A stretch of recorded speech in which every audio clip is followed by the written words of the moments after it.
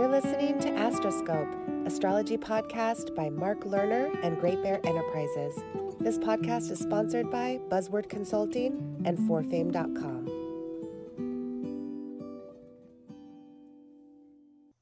Hello, everyone. Welcome to podcast 72. It is Monday, January 18, 2021, and after offering the Soul Awakening Astrology of 2021 and Beyond, Part 2, we now present the Soul Awakening Astrology of 2021 and Beyond, Part 3. This new podcast and recent podcasts include the charts for the January 6th, 2021 mob entering the U.S. Capitol building, the state of Georgia runoffs, and the Georgia elections of January 5 of 2021, the horoscope of the Jupiter-Saturn union in Aquarius on the same day as the winter solstice in the Northern Hemisphere on December 21, 2020, the chart for Joe Biden being declared president-elect, the horoscope for the U.S. election on November 3rd, the U.S. birth chart for July 4th, 1776, and its secondary progress chart for January 20th of 2021, the presidential inauguration horoscope coming up for January 20th of 2021, charts for Donald Trump, Joe Biden, Mike Pence, Kamala Harris, plus the total solar eclipse on December 14, 2020, the upcoming chart for the vernal equinox in the Northern Hemisphere on March 20th, 2021, and key charts of upcoming major planetary alignments happening in the next few years. Overall, this is the 72nd podcast offered to the public since May of 2019. Now, I'm going to ask you all to be patient with me. There's a phrase I like to use sometimes in the cosmic calendar that I've done for 39 years now. Used to be in the center of Welcome Planet Earth. The phrase patience is a cardinal virtue. So it goes back a long way. But I like to think of it as also patience is a cosmic virtue. And so much has happened since it was only, I did the last podcast 71, right after the two Georgia runoffs, where the Democrats both won in close elections. And then I did that podcast in the early hours of January 6th.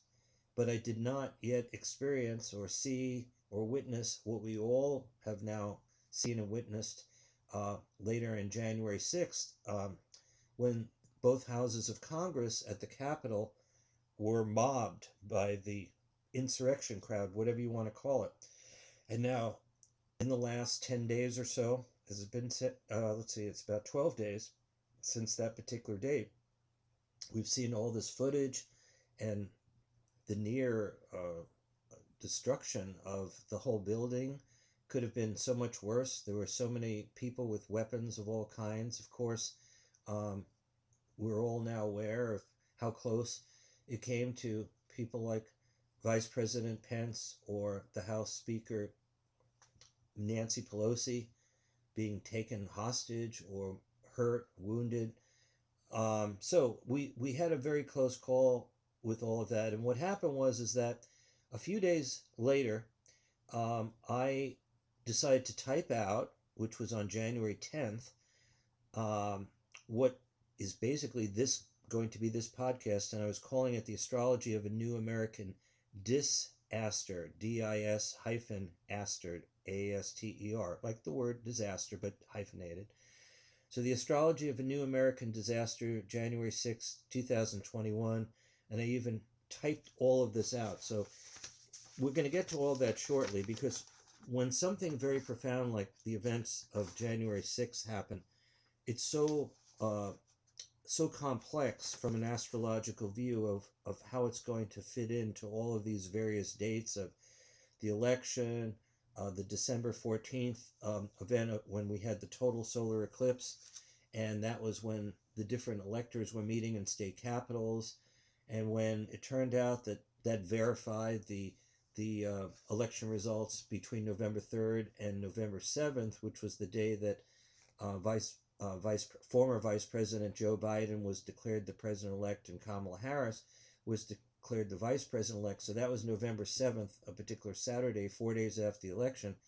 And of course, from the Trump side of the equation and the people supporting him for weeks on end, everything was stolen and so on and so forth. Of course, this is what all led to those thousands of people gathering on January 6th, because that was going to be apparently the final date, because that was the joint session of both houses of Congress meeting to confirm then what the electors confirmed on December 14th.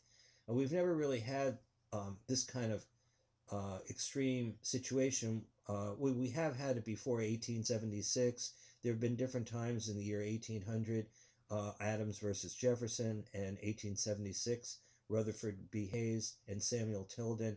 There have been controversies, and of course 20 years before with Bush and Gore, but we've never had a situation where at this point, 20 years after the year 2000, with 24/7 news, social media, just so many people walking around with their iPhones and their Android phones, filming things all the time, that we'd be inundated with all of this information, and that we'd have a series of dates going from the November 3rd to November 7th time period, and all the confirmation of the different states, secretaries of state of their states, and again, from the Trumpian side, trying to say, no, it's all a bunch of lies, recount everything, go back and forth.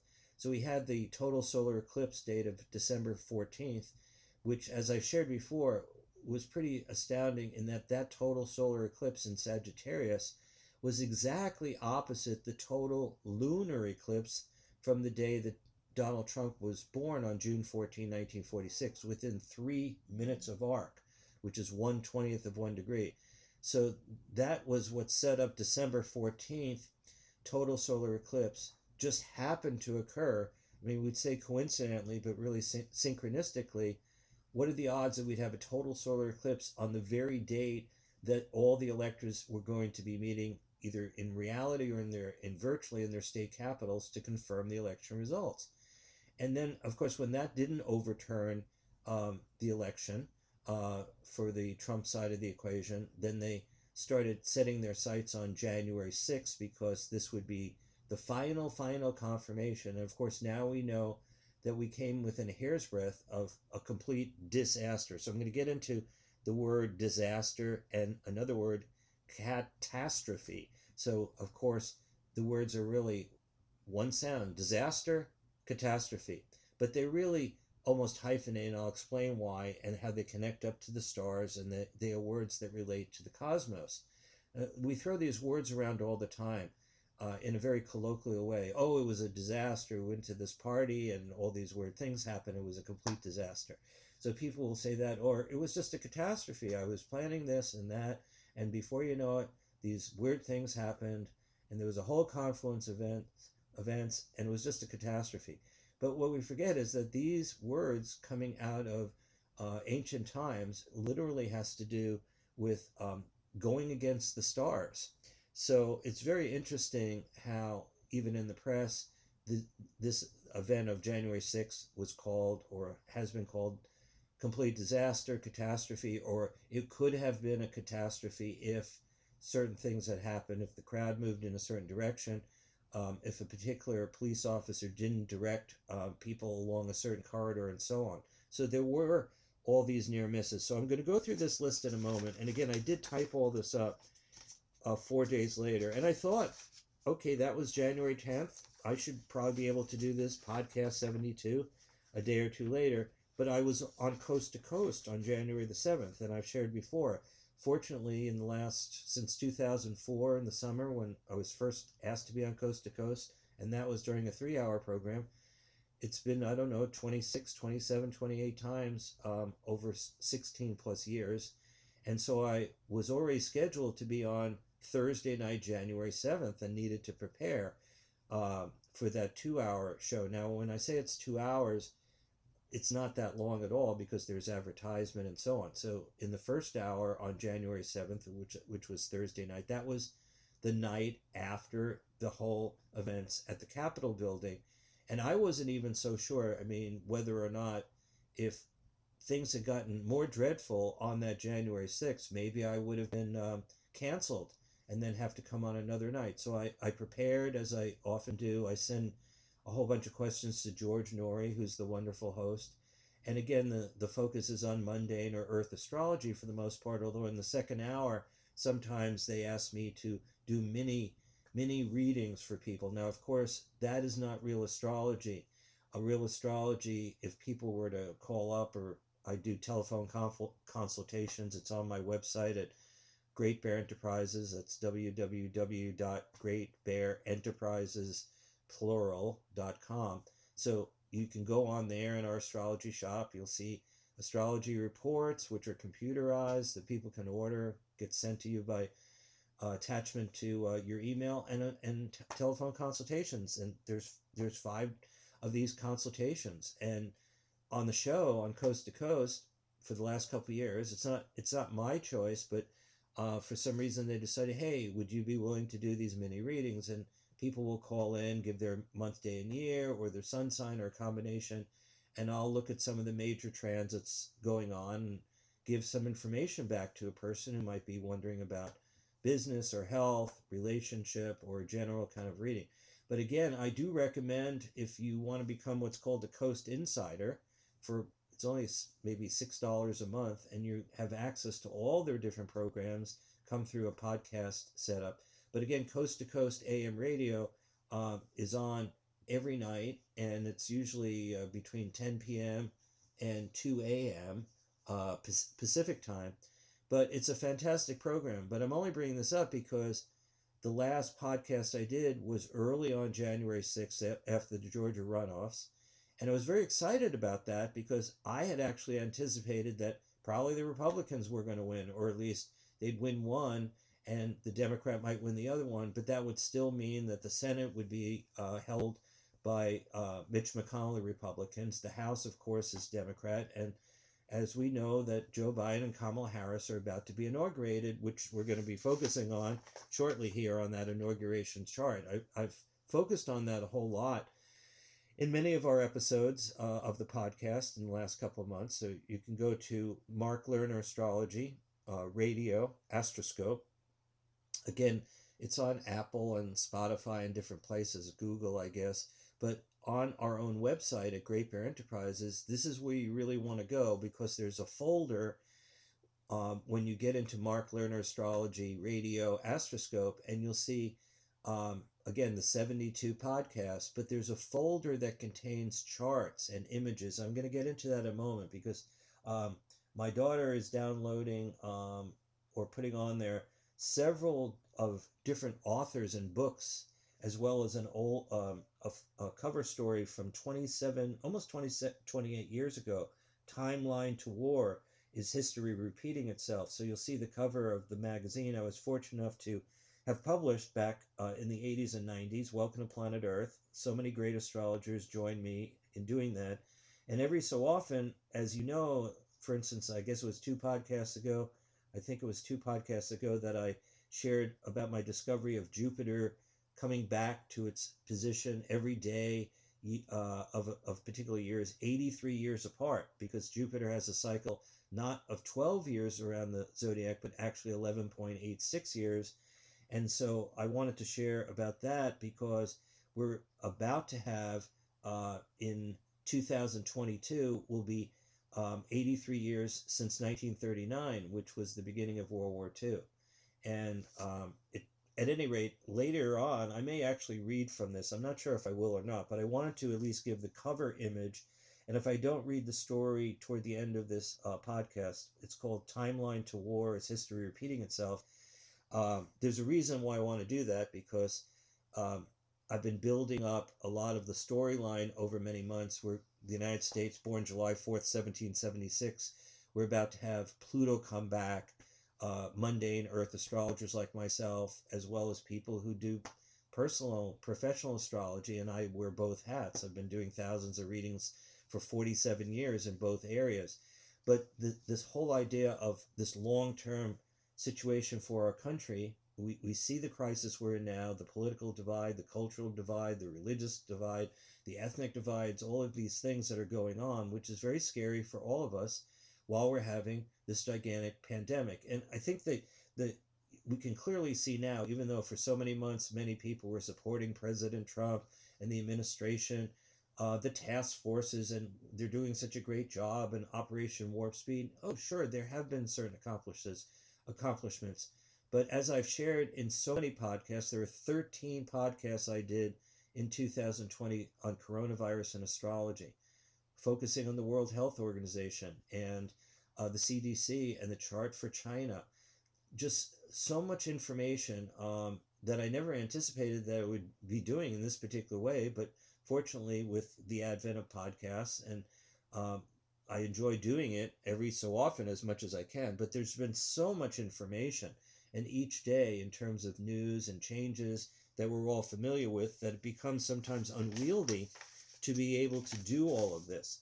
At any rate, in a moment, I'm going to share a little bit more about on our website in these folders.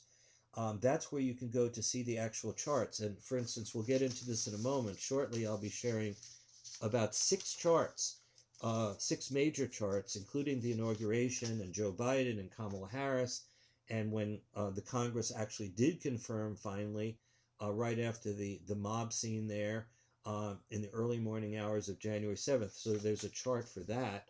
And there's also the United States chart and some other things. So at any rate, we're going to go through all of this.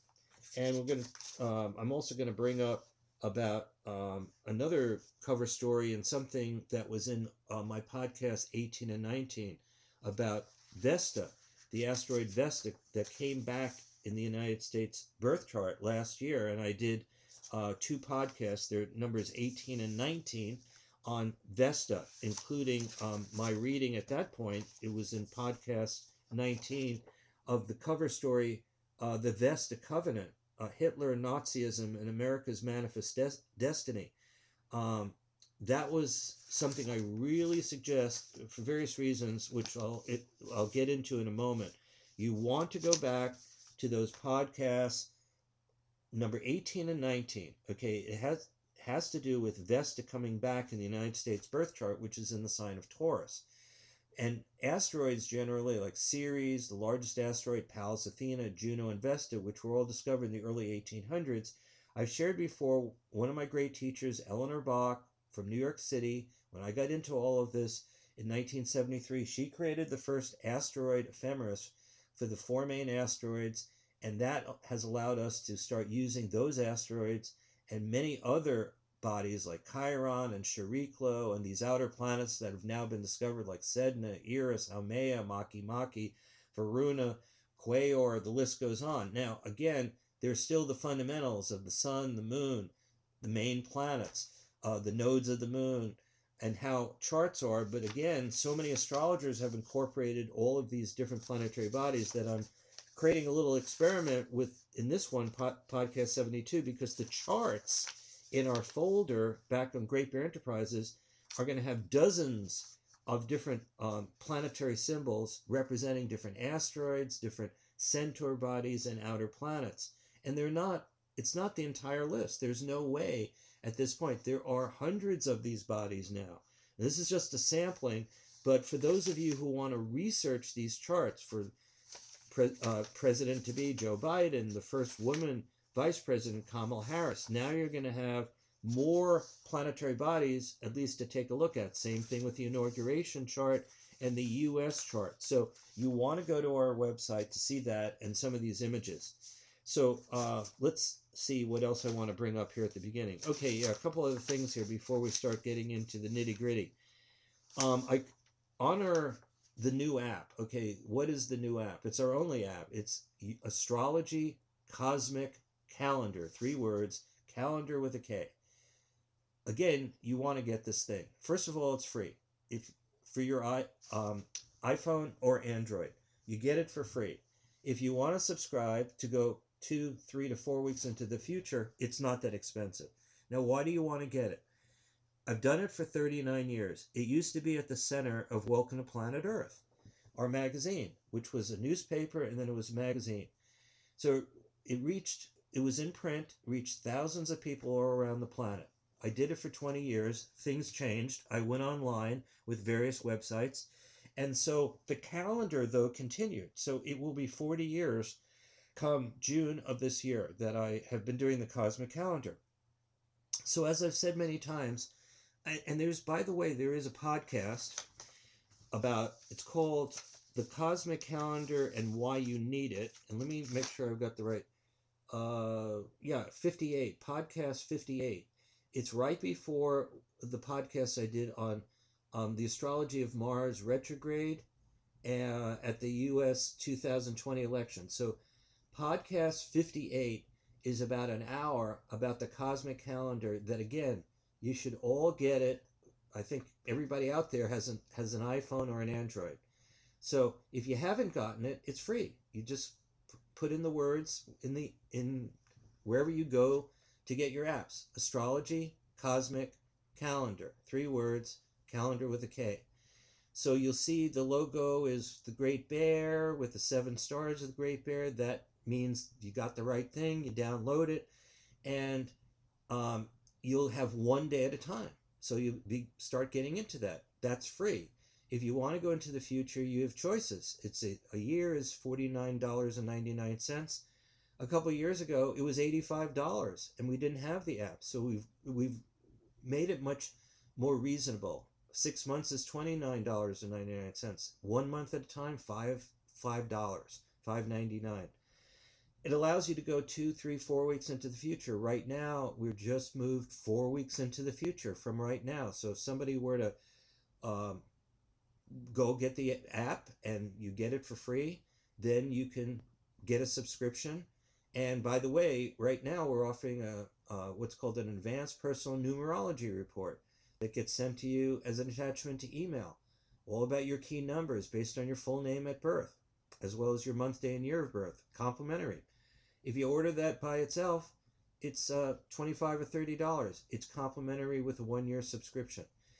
The thing I want you to understand is the cosmic calendar, we are each cosmic calendars. Your birth chart, my birth chart, all your loved ones' birth charts, your friends, the people you've looked up to, their charts, and famous people in the past, the present, anyone who's ever lived, living now, or will live, each of our charts, and I believe each one of us is a soul and a spirit, that we've lived before, we will live again, even though I suppose time is an illusion. When we get out of the earth plane and we're no longer revolving 24 hours on this planet, day and night, and all these different cycles, if we're in the higher realms before birth or after death, then time doesn't exist as we now have it in terms of how we compartmentalize 24 hours, day and night, and all the different cycles. So time is a very useful, convenient system. And in terms of astrology, it's very, very powerful as long as we're on Earth and we're living our lives.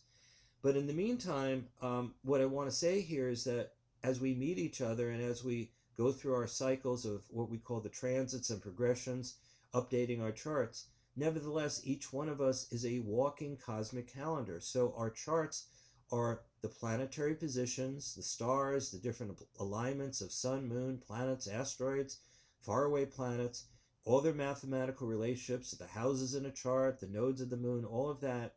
Each one of us has those destiny patterns in our charts. But it was a snapshot of the heavens at that moment, and that's what I am writing about in the cosmic calendar.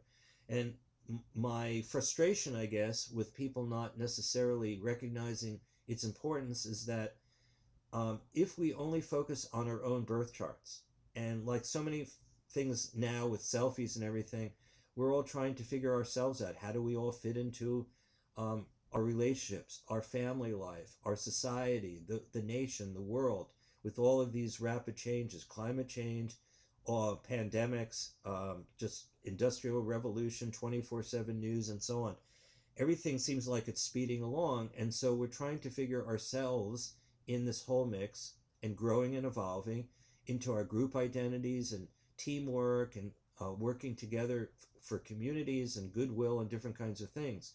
So in that spirit, that's the whole idea about tuning into the cosmic calendar, because it's not your transits in the cosmic calendar. It's not your progressions. It's not what's happening to your chart. It's what's happening in the sky. of the different relationships. Venus trine Mars, the moon conjunct Jupiter, first quarter moons, last quarter moons, new moons, full moons, major planetary alignments, stations of planets, planets going retrograde, and so on. All of these things are covered in a user-friendly manner every day in the cosmic calendar. And what I want you to realize is, as I've given examples before, let's just say you're born when the moon is with Venus, okay, as an example. Well, what will happen is 13 times a year the moon will be with Venus. It's not going to be 13 times in your sign, but anytime the moon is with Venus, if you're born when the moon is with Venus, anytime the moon is with Venus in the sky, regardless of where it is still a resonance. You're still picking up energy. And if you don't tune into the cosmic calendar, that fortuitous alignment, a moon-Venus conjunction, is generally considered very fortuitous. You're going to miss 13 major alignments that can help you in love, in friendship, in creative artistry, with social activities and money-making activities, and so much more in terms of everything relating to Venus. The same thing. So let's say you're born, as an example, particularly with the moon. Say the moon is trine Jupiter in your birth chart. Well, 13, actually, there'll be two different kinds of trines. So there'll be 26 different kind of moon-Jupiter trines, where the moon is waxing toward the Jupiter or waning with the Jupiter. So every month, there'll be 2 times when the moon and Jupiter are trine. Well, if you're born when the moon is trine Jupiter, in either formation, waxing or waning, approaching or separating, if you don't tune into the cosmic calendar, you'll miss these moments when expansion of consciousness, or the power of positive thinking, or providence, benevolence, good fortune, which often relates to Jupiter, or big business opportunities. Jupiter has a lot of fortuitous energies. I'm just giving examples. So the situation is there are dozens and dozens, hundreds of alignments in the cosmic calendar of ongoing cycles in the heavens. So if you touch that base, if you decide to get the cosmic calendar, then look into subscribing for it so that you can make appointments, schedule meetings 3 days from today, a week from today, 2 to 3 weeks from today. And you can also look ahead to avoid those days where there are challenging alignments. So that's the advantage of the cosmic calendar. I didn't mean to sort of get into the whole thing again, but sometimes it's frustrating because people say, well, why do I need to know that? I just, I can study my own transits, my own progressions, and my loved ones' transits and progressions and compatibility. I don't need the cosmic calendar. Well, then you're missing, it's like you're missing an enormous part of ongoing cycles. So that's why I'm stressing it. Okay. Having said that, now that's podcast 58. Also, to learn more about it in the cosmic calendar, why you need it. And I would recommend, because we're going to have another Mercury retrograde as we do 3 times a year. The next one will be January 30th. This one will be very special. Mercury will stop at 27 of Aquarius. Why is that important? It's where the United States has the moon, Pallas Athena, and now Quaoar, one of these outer planets. 3 celestial bodies. When America was born, July 4th, 1776, there are 360 degrees in the circle. So every person's chart, you have all 12 signs, regardless of how many celestial bodies you have in any particular sign and in any of the houses. At the same time, what are the odds that when the United States was born, July 4th, 1776, at the Declaration of Independence, that we knew where the moon was at that point? We didn't know where Pallas Athena was because Pallas Athena wasn't discovered until 1802. Then we discovered Pallas Athena, and then through my teacher, Eleanor Bach, and having the asteroid Ephemeris of the 4 main asteroids in 1973, at that point, and with the computer software that gives us, we can go back in time, then we're able to see, wow, the United States has a moon Pallas Athena conjunction at 27 Aquarius. And now with the discovery of this outer planet called Quaoar, based on a god from a Native American tribe in the Los Angeles area, a creator god, we now know that Quaoar is also at 27 Aquarius. Well, that's where Mercury is going to stop. That'll be 2 days after the next full moon. The next full moon is January 28th. And I actually created on the app what's called Astroflash. Every so often I will add an Astroflash This one's called See the Future Now as the Sun conjuncts Jupiter at the Aquarius full moon on January 28th, and Mercury goes retrograde on January 30th. So if you have the app, then you'll have these astro flashes, and this is an encouragement to subscribe, because today we are at January 18, but the dates I'm writing about are January 28th and January 30th. Well, you're not going to be able to see those dates or access them if you only have the free subscription. You need to subscribe. So in the Astro Flash, I'm giving you some write-ups from the cosmic calendar of those dates, and you can sort of realize why it's important to go ahead in time. But by the way, the full moon on January 28th is very powerful, because not only is it a full moon in Aquarius, but the Sun-Jupiter conjunction, which only happens once a year, that'll be occurring on that date, and there'll also be a Venus-Pluto conjunction. So talk about a powerful full moon of enlightenment and energy. But as we know with any full moon, while millions of people around the planet are meditating, bringing in goodwill, and allowing you to become an ambassador of goodwill to friends and your community and around the planet, full moons are the time when the sun and moon are opposite. And historically, as I've shared before, particularly when we look at Donald Trump's being born at a total lunar eclipse, and by the way, Kamala Harris coming in is born even more exactly at a full moon. It's not a total lunar eclipse. And I'll be doing a special podcast all on Kamala Harris. So I may talk a little bit more about that now, but in the near future, I want to take a deeper look at her, because she could become the next president of the United States in a couple years. We finally have a woman in a position of executive authority within that branch of our government, and that's one of the most important and powerful things that we're going to be seeing on the horizon, regardless of one's political views. Even if you don't like her, you don't think she's a good person for whatever reason, she is now in that particular position. After all, so many people on the left and the progressive side have been horrified over the last 4 years with Donald Trump in his position. So from that angle, the people on the right, or people who don't think that Joe Biden and Kamala Harris won fair and square, which I do believe that they did, now we're going to have Joe Biden at age 78, for good or for ill. I mean, he's going to be the oldest person ever. In 4 years, if he were to consider running again, he'd be 82 years old. That's pretty old. It used to be before we had Donald Trump, the oldest person ever inaugurated was Ronald Reagan, who was 69 years old and then became 70 years old. In fact, he became 70 years old in February of 1981, and then he was almost assassinated by John Hinckley on March 30th of 1981. So he was 70 years old at that point. Hillary Clinton, had she won against Donald Trump, she would have been 68, 69 years old, getting in there. I think she would have been she was 68 years old in the fall of 2016. So she would have also reached 70 years. And now Donald Trump, in leaving office, he's 74. Again, there's still the possibility he might consider, depending on what happens after the second impeachment and trial in the Senate. Of course, we all know that happened recently, whether that was a right move or not. Nevertheless, that took place, and apparently there will be a trial in the Senate at some point. And that could determine whether he's even allowed to. If he was convicted, it's possible, although that's doubtful in my personal opinion, that there'll be a 2/3 of the Senate will actually decide to convict him. Of course, the impeachment that's just come up has been because he spurred on these people with what we might call the insurrection and the mob on January 6th, gave a speech there that morning before things got really intense. A couple hours later, in around 2 p.m. in the afternoon. We'll get into all that in a moment on January 6th.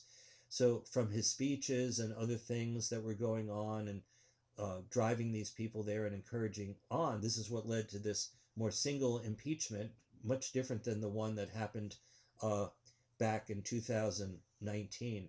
I guess it was 2019. Yeah, the end of 2019. It seems like it was longer ago.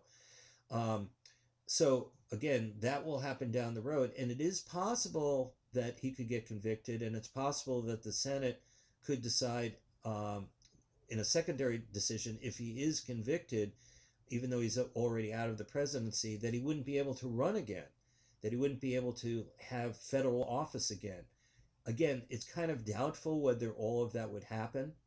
And if it doesn't happen, that occurs, then it's still possible he might be on the sidelines for a few years. You never know what's going to happen. After all, in 2022 midterms, both the House and the Senate, it's not inconceivable they could become Republican if the Democrats don't know what they're doing, or if over the next year or two, due to things like Pluto coming back in the United States chart 3 times in 2022, Neptune, slow moving as well, like Pluto, but not as slow moving, still has a 164-year orbit. We're going to have Neptune opposing our own Neptune from the U.S. chart next year several times, and Neptune squaring our Mars.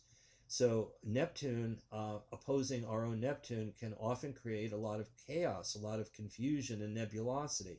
Now, there's always a possibility of illumination and revelation when you have something like a rare Neptune opposition. But of course, for instance, since Neptune is a 164-year cycle, an individual can only have Neptune opposing the person's Neptune when you're about 82. And at that point, when you're in your early 80s, due to health and other things, Neptune has a shadow side that often has a lot to do with dissolution, or again, I mentioned the words chaos and confusion and nebulosity. So sometimes there's a lot of troubles for a person health-wise and thinking-wise and communication-wise, as we know, in terms of just the struggle of life and getting older.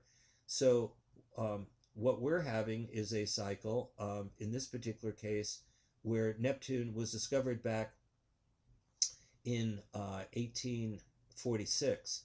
And so we're about to have a situation where if you add 164 years to 1846, that brings us back to 2010, 2011. We had 3 Neptune returns.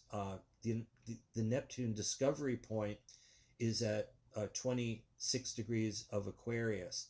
But on a different level, when we had the Civil War back in 1861, when the Civil War started, Neptune was at 29 degrees of Pisces, almost exactly at the point of 0 of Aries. And we're going to have a return of that cycle.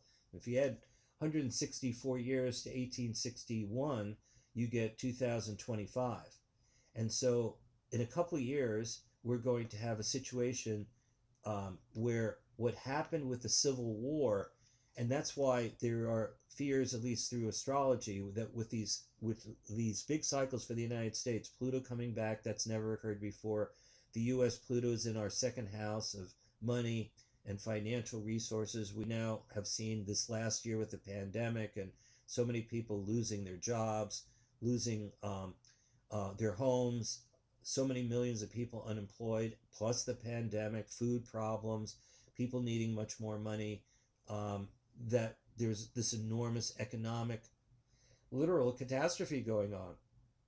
So in a couple more years, we're going to have Neptune come back to where it was when the actual American Civil War began. So that's a kind of negative omen to be thinking about. Now, there's still a couple of years before that becomes exact, but in the meantime, what we are going to have is the United States Neptune from July 4th, 1776. The natal Neptune in the U.S. chart is in Virgo at 23 degrees. And so Neptune in Pisces has been moving toward that opposition, and that's going to become exact this year in 2021, because our country was born when Mars was squaring that Neptune, Mars being at 22 degrees of Gemini. When Neptune this year starts opposing its own position for our country, we'll also have Neptune squaring our Mars.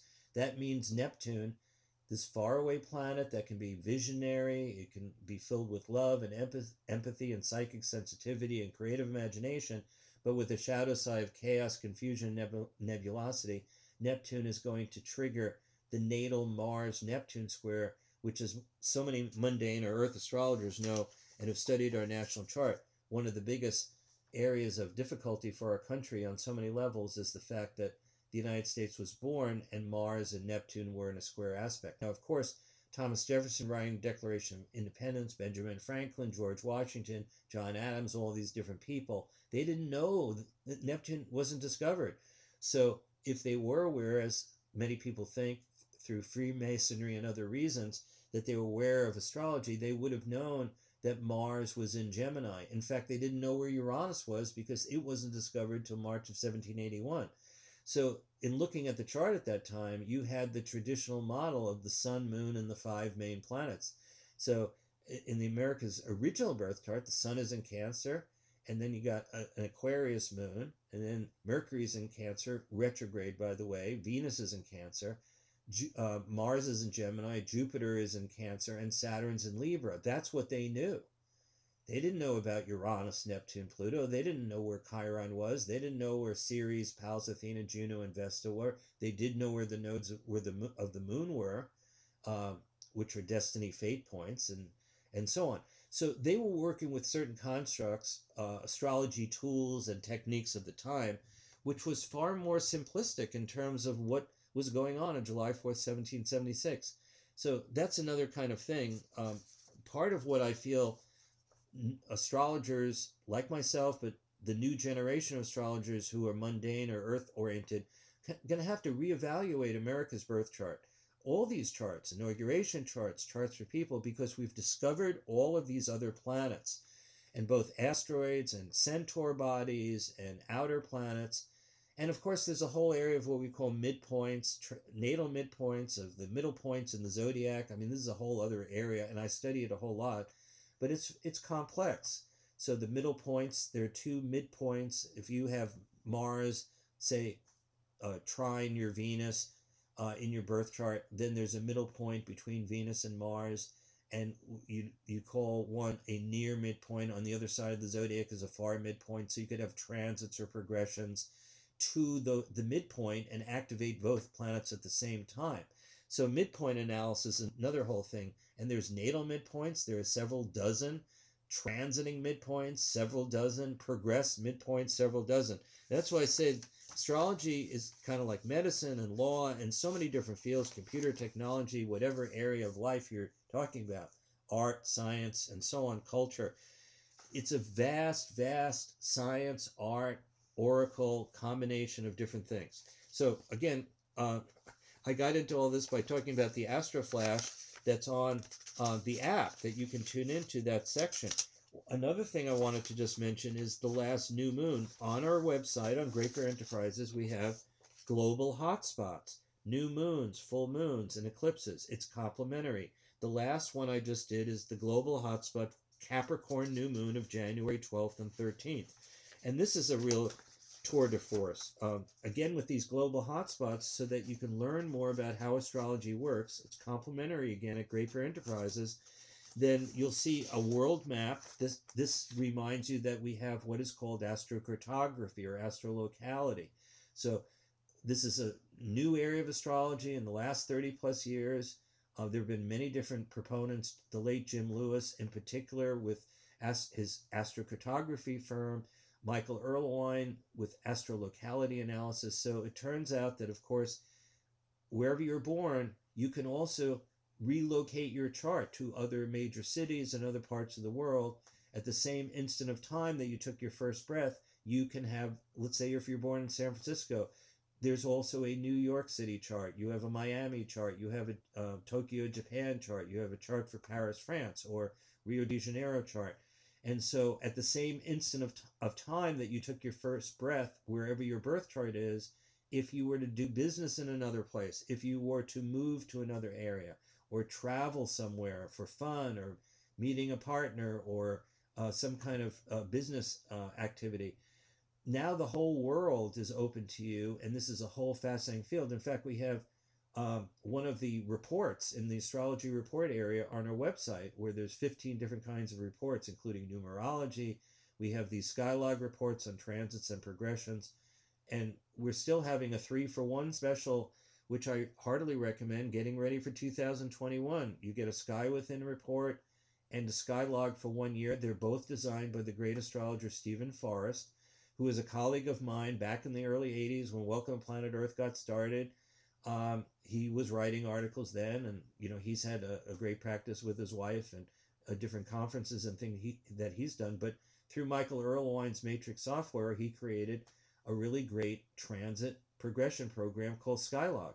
He also created Sky Within, a natal report. So we're offering 3 of these for one, normally well over $100, $134 approximately. Sky Within, a year of Skylog, and a numerology report called the Advanced Personal Numerology Report based on your full name at birth, as well as your month, day, and year of birth. And all of those wind up being $89.99. And so came up with this idea of the 3 for 1 to get you ready for this whole year after the pandemic. Even though we still have a crisis in our country, 400,000 people at least have passed away. We're in the middle of flu season.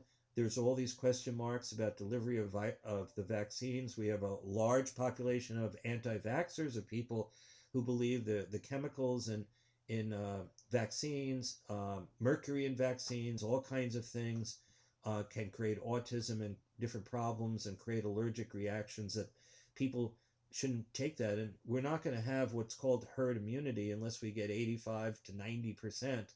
Some people say 75 to 80%, so to wipe out a pandemic, to get vaccinated. So it's one thing to get Operation Warp Speed and get all these vaccines, Pfizer vaccine, Moderna vaccine, Johnson & Johnson apparently will be coming out soon, and that would be 1 dose rather than the 2 doses, and would not have to be stored at these ridiculously cold temperatures. So we've got so many controversies going on. So it's one thing to have vaccines, yay, great, but people need to be vaccinated, and we have to trust that the vaccines will be okay, that they will have been refrigerated, that the health workers are going to know what they're doing. I just saw some reports out of Kansas that a whole group of nurses don't believe in the vaccine, so wouldn't give people who came to get vaccinated. They refused to do it. I also saw a story, and I'm pretty sure this isn't fake news, that in San Diego, for whatever reason, and I don't want to say it was the Moderna one if it wasn't, but one of the 2 vaccines that's now come out, apparently they're using, is it Petco Field in San Diego, where the San Diego Padres, I guess, play baseball. In their parking lot, there was a picture of all these people lined up in their cars, and they're getting vaccinations. And so a lot of these places, and I know the Biden administration wants to establish this. Joe Biden gave a speech the other day, which was, for him, a really good speech, I thought. So I think it was just Friday or a couple of days ago, may have been Saturday. And I was listening to it because it was very realistic and very down to earth of what he wants to do. And it's a complete departure from what I think was a national failure when it's looked upon in the future, and they look back of what was not done during the Trump-Pence administration with the task force and all of the behavior patterns and what they didn't do. It's going to be a colossal mistake of not having a national policy and not supporting the states. And that's still going on because state governments desperately need money. And the federal government is the only way to give these states money. We may remember Mitch McConnell a couple of months ago had said, let the states go bankrupt. I couldn't understand that he was doing that. After all, he is a senator from Kentucky. So does he not want the people from Kentucky being able to have the support they need? So for fire departments, for police departments, for all of these frontline workers and health food workers, to avoid layoffs, money has to come from the federal government to supplement this, because not in Oregon, we don't even have a sales tax. In certain states, particularly people are going unemployed, they're losing their positions, then the states don't collect the taxes that they need in order to help, whether it's people picking up your garbage, or recycling, or again, police departments, fire departments, health clinics, the list goes on. So the federal government has to work with the state governments, and this is a really crucial problem. At any rate, the Capricorn new moon of January 12th, 13th is still affecting us. And so if you go to Global Hotspot, complimentary on Earth Aquarius, on Great Bear Enterprises, you'll be able to read more about full moons and new moons. And Earth Aquarius News was the name of our website before, and now our news section is Earth Aquarius News, and there are dozens of complimentary articles in there, including, as I've said before, The Wound That Never Heals, America's Turning Point of the 20th Century. My focus, just about my main focus on an individual, well, definitely on an individual, on JFK, his life and his death. That's in the Earth Aquarius News section. You should take a look at that story if you haven't. And also about nuclear energy, which is my big topic going all the way back to 1982. That's 38 years ago, about astrology connected to atomic and nuclear energy, going back to the first nuclear chain reaction in Chicago on December 2nd, 1942. And so you can see that story. And what's really important is that Joe Biden is born November 20th, 1942. So he's born 12 days before the first nuclear chain reaction started the nuclear atomic age. That was in Chicago, December 2nd, 1942. I've done enormous amounts of research. Again, I did it 38 years ago.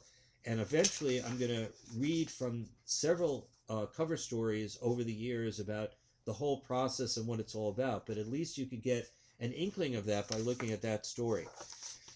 Okay, so I'm going to rattle off a couple of things. We'll see whether or not at the end I'm going to read Timeline to War. I'm not sure. We'll see about that. One thing I wanted to mention, though, and I didn't get to mention this on Coast to Coast, is that Russia is having a Saturn return. When I say Russia, the Soviet Union, I mean, the country of Russia, the enormous country, goes back hundreds and 1,000 or 2,000 years. However, we're not talking about the czars. That was a different kind of epic. As I've shared before, countries like people reincarnate. So there are different republics, there are different independence movements and revolutionary movements. What we call England and the United Kingdom, they have various charts. France, again, the Fifth French Republic. The United States, we only have one chart. Although, depending on what happens in the next couple of years, if there is some kind of secession of states and some kind of splits or whatever it is, there might be something that would change in our future, and there'd be like a new America, so to speak. Hopefully, we'll hang on to the old America as far as I'm concerned. We had the Civil War and the Union stayed together from 1861 to 1865. Barely, and it was not that easy. And now we have another struggle where many people keep talking about the new Civil War. And let's just hope, at least in my personal feelings and ideas, that we do not have something that would be a calamitous situation in splitting our society. But over in Russia, the new Russia chart goes back to Christmas 1991, when the Soviet Union died. It was after the fall of the Berlin Wall in 1989. I've shared more about this. The rise of Gorbachev in 1985, who's a sun sign Pisces, and then the hammer and sickle were lowered at the Kremlin, and the Russian flag, the tricolor Russia flag, flew up at the Kremlin. And that was in December 25, 1991, and Saturn was in Aquarius, and now one Saturn cycle has gone by. So they're having their first Saturn return. Now, it is not exact yet, as I'm sharing with this on January 18th, but it will be happening in the beginning of February. It's one time. Sometimes in Saturn returns, as you may know, the Saturn return cycle for each of us when we're 28, 29, 30, Saturn comes back. But sometimes it's 3 times within like 8 or 9 months, due to Saturn going retrograde. And so we have 3 phases within 9 months of whatever Saturn means, which is who am I, where am I going, what does my life mean? It's kind of the structure of your life. Saturn has many different positive meanings, but also challenging meanings. But then a second Saturn cycle can happen when you're 58, 59, 60, if you reach that particular age, and then there's another Saturn cycle. In the meantime, Russia, the Russia that we understand under Putin at this point, and again, he has his own chart. He's born with the Sun in Libra, close to Saturn, which is also close to the United States Saturn. So this is part of the reason why he's a big challenge to us as a country and to our own president, whoever our president may be, because his Sun and Saturn are together in Libra, and that is all on our own Saturn in Libra from July 4th, 1776. Recently, I also realized that his Jupiter is exactly no orb, I mean, not even a minute of arc off from our Vesta, our natal Vesta, which we'll get into, is 19 degrees Taurus 45 minutes. And so his Vladimir Putin's Jupiter is exactly at that point. It's part of the reason we're so concerned about interventions and hacking of the Russians and their governmental organizations into our election systems. The thing that happened that we now realize through that Solar Winds organization, where they were hacking into our infrastructure and our Homeland Security Department, our Commerce Department, possibly other departments that we'll never know about. A gigantic scandal and a great upset. And this, as I've often shared, this has a lot to do with our Pallas Athena conjunct our moon, because Pallas Athena has a lot to do with how we defend ourselves. It has a lot to do with our immune systems, how we protect ourselves. And then Vesta has a lot to do with safety and security, including national safety and security. Vesta has many archetypes connected to investment and insurance, the home and the hearth, the eternal flame, those concepts, as well as sisterhood and brotherhood bonds. It has all kinds of important meanings, as well as embassies and diplomats and diplomacy. This all goes back in particular to the great work of Eleanor Bach and other astrologers who work with the asteroids. Keys, locks, safety, security. This is all connected to Vesta. So in our national chart, we have Vesta at 19 degrees Taurus in 45 minutes. And Vladimir Putin's Jupiter is exactly at that point with no orb. And by the way, that reminds me that in those two Vesta podcasts, number 18 and 19, where I read from the Vesta Covenant, the cover story from almost 29 years ago, Taurus of 1992, where I did this research that connected Hitler and Nazism and America's manifest destiny. It shows you that as much as the asteroids can be very positive, every single planet, including Venus and Jupiter, can have a shadow side.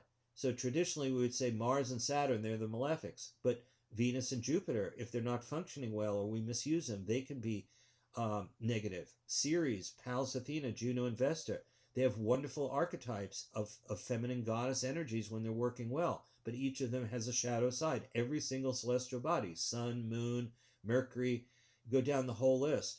Now, traditionally, again, you might think Pluto, negative, god of the underworld, mysteries, secrets, things that are repressed, phobias. Nevertheless, there are positive qualities of Pluto. So there's all kinds of energies. Saturn, again, is considered often related to karma and restrictions and pessimism and depression, but it's also logic and hard work and responsibility and executive authority and being organized and focused. So every single celestial body, that's what I often refer to in people's birth charts. We have free will and we have destiny and fate due to the fact that we come in as souls and spirits, and there's a purpose to why we take our first breath on a particular month, day, and year at a particular time in a particular place, and being orchestrated through higher angelic or spiritual energies and guides, as well as through the souls and spirits of our parents and so on. There is a great orchestration to all of this, even if we can't see it. So these asteroids are very important.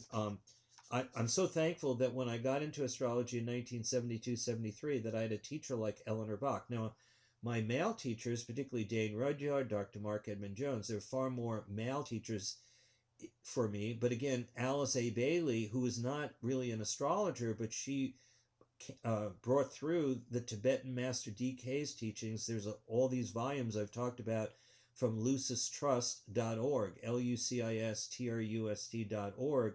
Also the Lucis Publishing Company, World Goodwill, Triangles, their whole organization, the Arcane School in New York City, where I worked for a couple of years in 1974-75 after Eleanor Bach became one of my main teachers about the asteroids in particular. And she was just brilliant. And again, she wrote for Welcome to Planet Earth. Just before her passing, I think she wrote on every single asteroid. I have to look back. And I even read from some of her articles in some previous podcasts, particularly about Pallas Athena. Because these podcasts started in the first 17 back in May of 2019 and the summer of 2019. When I first started everything, This had to do with the fact the first 17 podcasts were about the United States secondary progressed Sun and secondary progressed Pallas Athena coming into a conjunction for the first time ever in Pisces. So while our country, when our country was born at the Declaration of Independence, the Moon and Pallas Athena were together in Aquarius, but we never had the Sun with Pallas Athena. And that's what I suddenly realized was happening a couple of years ago. Then Trump became president, and I fine-tuned all of this. And when the Mueller situation began, and then the impeachment energies, all of this Pallas Athena energy of wisdom and knowledge and equality and justice, as well as protecting the country from Russian interference and even our own president undermining different things and so on. So it turned out, and still happening, that the Sun and Pallas Athena by progression, along with Sedna, which is a faraway planet discovered in November 2003, the natal Sedna of that particular planet and its progressed position is in the middle of Pisces. Pallas Athena is progressed by secondary progression in the middle of Pisces, and so is the Sun. We actually have 3 celestial bodies that are still hanging around together in the middle of Pisces, and that's part of the reason we've gone through all these conflagrations, including all the mess of the pandemic and not being able to coordinate and know what we're doing. We've got a goddess energy like Pallas Athena that requires a really clear series of problem-solving techniques, a real knowledge and a wisdom that we haven't had. And then at the same time, there's Sedna, this faraway planet that has a lot to do with the icy cold depths of the ocean. Those movies that came out for children, particularly Frozen, connected to this mythology of Sedna, this goddess energy for this particular planet from Inuit Eskimo mythology, but she's a goddess energy of the ocean depths, but often the condition of being frozen, and that's what our country has been frozen in all of these problems in these areas, and Pallas Athena, instead of allowing us to have an ability to solve all this. But what's interesting is about Joe Biden's chart is filled with very strong Pallas Athena. He has a Pallas Athena conjunction next to Vesta. So these 2 celestial bodies, which are so crucial for the safety and security of the country, and to protect the safety and security, he has them together in Aquarius in his 3rd house of communication. So you'll see that that's one of the special things that he has that's really exceptional. And Kamala Harris, very interestingly, in the top of her chart, she has Chiron, the wounded healer energy, the builder of rainbow bridges, as well as psychic sensitivity and being a shaman and a mentor.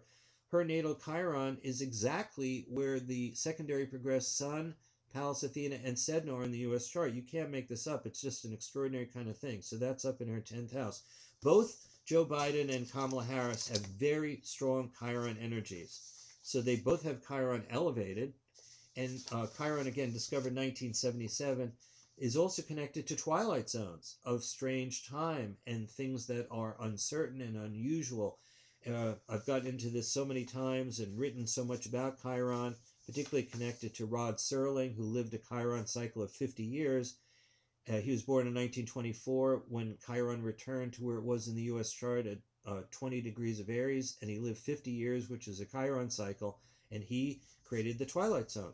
So also, Zane Stein had created, had written some major books about Chiron, and he's the one who coined the term chirological time. So we have chronological time, of course, related to Saturn, our regular system of timing, which is more of the structure of the day and the different kind of ways in which we segment things of what we're going to do and when we're going to do it in terms of meeting people at a particular time of day and so on.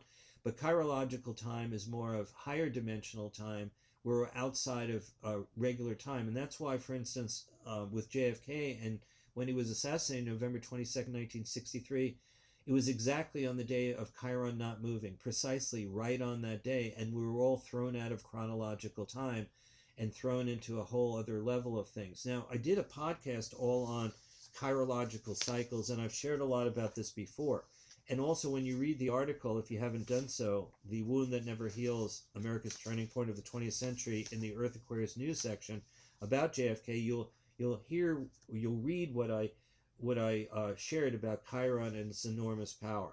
So it turns out Joe Biden has Chiron on his own north node, elevated in his chart, and one of the reasons he wound up actually defeating President Trump is Joe Biden's elevated Chiron conjunct his north node is on President Trump's horizon, which is late Leo. And again, the other thing about the Chiron energy, I should mention, it's not just the wounded healer, it's being acquainted with grief, having to deal with grief experiences of different kinds. So both Kamala Harris and particularly Joe Biden, of course, who lost his wife and his daughter in a car accident when he turned 29 during a Saturn return, his first Saturn return, and then he had to take care of his sons, Beau and Hunter, and then of course got remarried, became the senator, did all these different things, and vice president, and then Beau Biden, his eldest son, died of brain cancer 2015, and he and Beau Biden had been Attorney General of Delaware, and he and Kamala Harris became close because she was the Attorney General of California. So that's one of the hidden realities of how Kamala Harris and Beau Biden, Joe's son, had become incredibly close. So when she was running for the presidency, and then in that first debate where she said, "Hey, I'm the 4-year-old kid," and sort of tell it like it was to Joe Biden, because Joe Biden over the years in the Senate often had to deal with segregationist senators from the Deep South and wound up not at times having to agree with what was going on in order to pass different legislation. And so when we look back on that kind of Monday morning quarterbacking, looking back at Joe Biden's career, very often we will say, hey, could you have stood for more higher principles? Why did you have to work with people who had segregationist views and so on? And it's very interesting, the connection between Kamala Harris becoming the first woman vice president and being the first woman of color, with her mother from India, her father from Jamaica. This is like an extraordinary series of circumstances or synchronicities that no one could have anticipated that these two people would have both wound up on this ticket. And I did do 2 podcasts on the Biden-Harris ticket. I don't know if I have the numbers in front of me, but if you go to the website again, you will find them. So I think they're 50, maybe 56, 56 and 57, parts 1 and 2, the astrology of the Biden-Harris ticket. So back to, I don't want to forget this, about Russia though. This is something we're going to bring up in future podcasts when in this 2021 and beyond astrology, soul awakening. Right now, Alexei Navalny has just come back. Remember, he was the opposition candidate. He's born, just so you know, I was looking this up, June 4th, 1976. Very interesting chart. Sun in Gemini. He's the progressive candidate who was poisoned a couple of weeks ago, or maybe almost 2 months ago, and he went to Germany, and he just came back to Moscow, and now he's under detention for a month. And it's going to be very interesting to see what happens here, because he has already called today, not so much for him, that people should come out for him, but because he represents the forces of progress there, and he's only 44 years old. Again, he was born June 4th, 1976. And meanwhile, 1976, he's born in that year, and Putin is born in 1952. So they've got 24 years of difference there. So this is a young fellow, 44 years old. And I think to some extent he represents a real challenge to Putin and his authoritarianism there. And since Russia is going through a Saturn return here starting in February, this guy comes back, and he's a very courageous person who was poisoned and could have died. What's interesting is that he's born at a first quarter moon phase, and I've shared a lot about these phases. Particularly quarter moons are very challenging. They're underrated. JFK born with the first quarter moon phase, Sun in Gemini and Moon in Virgo. That's actually the same energy of Alexei Navalny. Born June 4th of 1776, so his sun is in Gemini and moon is in Virgo. That's the same exact first quarter phase of John F. Kennedy.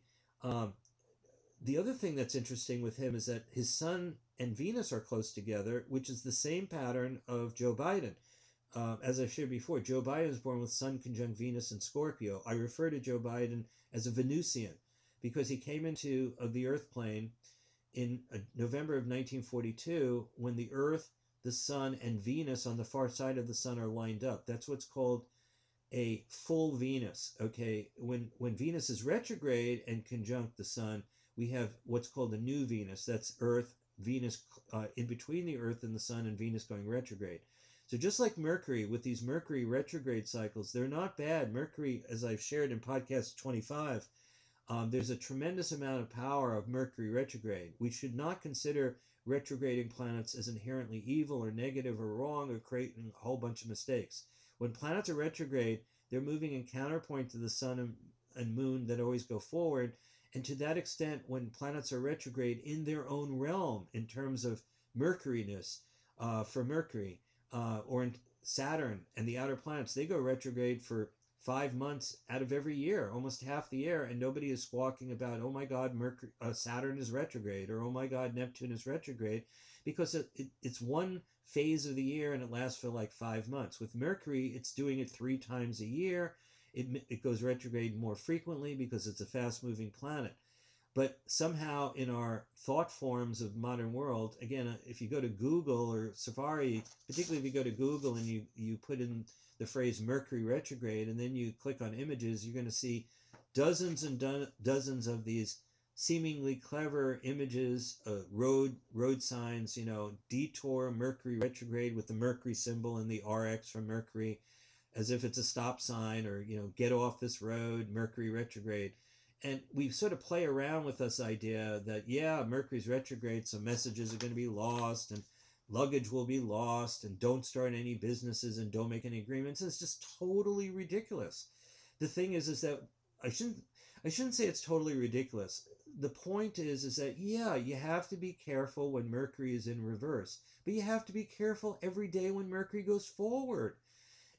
There are messages lost every day. When Mercury's direct, messages are lost. Luggage doesn't always get lost when Mercury's retrograde. We don't always have health problems and business problems and different things that relate to Mercury only when it's retrograde. When a planet is retrograde, we just had Mars retrograde, and I did a whole research on that. It's podcast 59 at the election, and that happened 32 years before that Mars was also retrograde, and during an election. So it doesn't happen all the time. And when we get situations where, say, every 32 years Mars is retrograde, Mars is retrograde every 2 years, but not always at an election in November. We just had that. And while I refer to Joe Biden as a Venusian, and he is very clearly because he has Sun conjunct Venus, you can tell it in his voice, and tell it in terms of the grief he's had to deal with in his life and his sensitivity and trying to help all Americans, whether we agree with his politics or not. He's clearly somebody who's well acquainted with grief, and he's a compassionate person. He's an empathic person, and you can tell that in terms of looking at his life. Now, you may disagree with some of his politics. I have disagreements with him as well. Same thing with Kamala Harris. Both of them have very, very strong Chiron energy. So dealing with grief, dealing with the wounds of the country and trying to heal those wounds, we definitely have that very strong. Whereas the current president, who's about to leave office, has his Sun in Gemini in the United States, Mars, and is born with Mars rising, and we've had too much Mars and not enough Venus. At any rate, this is going to be very interesting. There are other things. I won't get into it all at this moment, but we're going to have to watch Alexei Navalny, Vladimir Putin, and Russia, and its Saturn return. So that is something that's very powerful, and we want to take a look at that down the road. So I'm sort of getting ahead of myself, but it is something very important we want to take a look at. Again, one other thing about the Vesta, I know I read the story, the Vesta Covenant, about, it's on page 3 of that particular edition, the Taurus 1992 issue. So you'll see that cover image in podcast 19, and I did read that story, and it's, I'd love to reread it, but it's really, really fascinating. I did read it a year and a half ago, so it's still in there in that podcast, And there's the reason, well, let me just say the reason right now. We'll take a stronger look at it. I've shared this a little bit before. In the last inauguration chart for Donald Trump in 2017, I remember there was an astrologer, a younger astrologer in the East Coast, looking ahead at that January 20th, 2017, and saying, wow, all the planets are going direct. There's nothing retrograde. But of course, for whatever reason, she is not an astrologer who's well acquainted with the four main asteroids. To me, the four main asteroids, and we have, by the way, the 4 asteroids in Chiron report, which if you haven't ordered it, again, it's in the astrology shop. It's a great report. It's not transits, but it's the 4 main asteroids and Chiron in their zodiacal signs, their houses. There's archetypal meanings of their mythology, why they mean what they mean, and their alignments in the birth chart. And it's a very well written report with a lot of great information. So if you're not familiar with the asteroids, this is one of the ways to get into it. At any rate, at the 2017 inauguration, I remember this astrologer, I don't know her name, and I'm not knocking her astrology, except for the fact that she made a big deal about the fact as if everything's going direct, as if it's going to be maybe really good or wonderful. That's presuming that if you had retrogrades that they would be bad, and I don't assume that they're bad in the first place. As I'm saying, to some extent, when planets are retrograde, relative to kowtowing before the sun and moon always going forward, when a planet is retrograde, it's more in its own essence. It's kind of like taking a step back from following with all the normal pageantry of all the planets are just moving ahead. See, we make an assumption that planets going direct and moving through the zodiac in the normal direction or going forward is the right thing. Well, we're 93 million miles from the sun. As I shared before, there is heliocentric astrology. It's just that we don't live on the sun. But people like Michael Erlewine have spent an enormous part of their career saying, hey, the heliocentric chart that you have, that's your spiritual chart. The same moment that you as a soul incarnate on earth and have a body, born at a moment of time, a month, day, and year, moment of time in a particular place on earth, that's your personality life. That's your, hey, this is what I want to do on earth with my family and my friends and businesses and what I want to contribute to society and the world. Meanwhile, at the same instant that you have your earth chart, there's your heliocentric chart. Well, you might say, well, why would I have another chart? Because you're not just an earthling. You are a soul and a spirit, part of the whole solar system. And at the center of the solar system is the sun. Well, a person like Michael Erlewine did all this research with all these charts and alignments of patterns, particularly whole chart type of patterns. This was one of the great works of Dr. Mark Edmund Jones in terms of looking at the geocentric charts back in the 1940s. One of his great books. I don't have it right in front of me, but one of the most important things about whole chart patterns, where half the planets are on one side or the other, these split kind of patterns, or triangular patterns in a chart, or asymmetric patterns. And Dr. Mark Edmund Jones, one of the great astrologers and a colleague to Dane Rudger, who is one of my main mentors. So Dr. Mark Edmund Jones gave us these different archetypes, kind of holistic or gestalt-like patterns in the geocentric chart that we use all the time for our own destiny patterns on Earth. But again, there's this other chart that we have where you don't have the sun because the sun is at the center. So you get rid of the moon. You have Earth in the chart. You can have the asteroids and you have the main planets. And you use basically an archetypal chart, let's say Aries 0 on the first house, and you go around in equal houses. Aries on the first house, Taurus on the second, and you slot in all the celestial bodies. There's no moon. Instead of the Earth, instead of the sun and the moon, you have an Earth. And the Earth is going to be wherever your sun sign is. If you're born with the sun at 15 of Leo, the Earth is going to be at 15 of Aquarius when you do your heliocentric chart. So wherever your sun is in your birth chart on Earth, then in your heliocentric chart, because the sun is your base and foundation, there's no sun. And the moon is so small that you don't even need it because the Earth is then in the chart for heliocentric astrology. The moon disappears and you've got an Earth. And so you're working with a whole bunch of different setups. And there's a whole different system. It's pretty fascinating, very fascinating. And to Michael Erlewine, I mean, it's like the be all and end all. I mean, we've got this higher level reality that corresponds more to who we are as spiritual beings in the whole solar system. So again, even on our website where you can order charts, if and I'm not trying to get everybody to do this because it takes a lot of work, but just so you know, and there may be different software programs that you're familiar with if you're into them, where you can look at your heliocentric chart and you can calculate it, and it's very interesting to take a look at those particular positions. Now, Saturn, Uranus, Neptune, Pluto, the outer planets in the heliocentric chart will be very close to your own geocentric planets because they are far away from the Earth and the Sun, so they're not going to deviate very much. But the fascinating thing is you get an Earth instead of a Moon and a Sun, and the positions of Mercury, Venus, and Mars become very significant. And there are other factors to get into, which have to do with perihelion and aphelion, how close a planet is in its orbit toward the Sun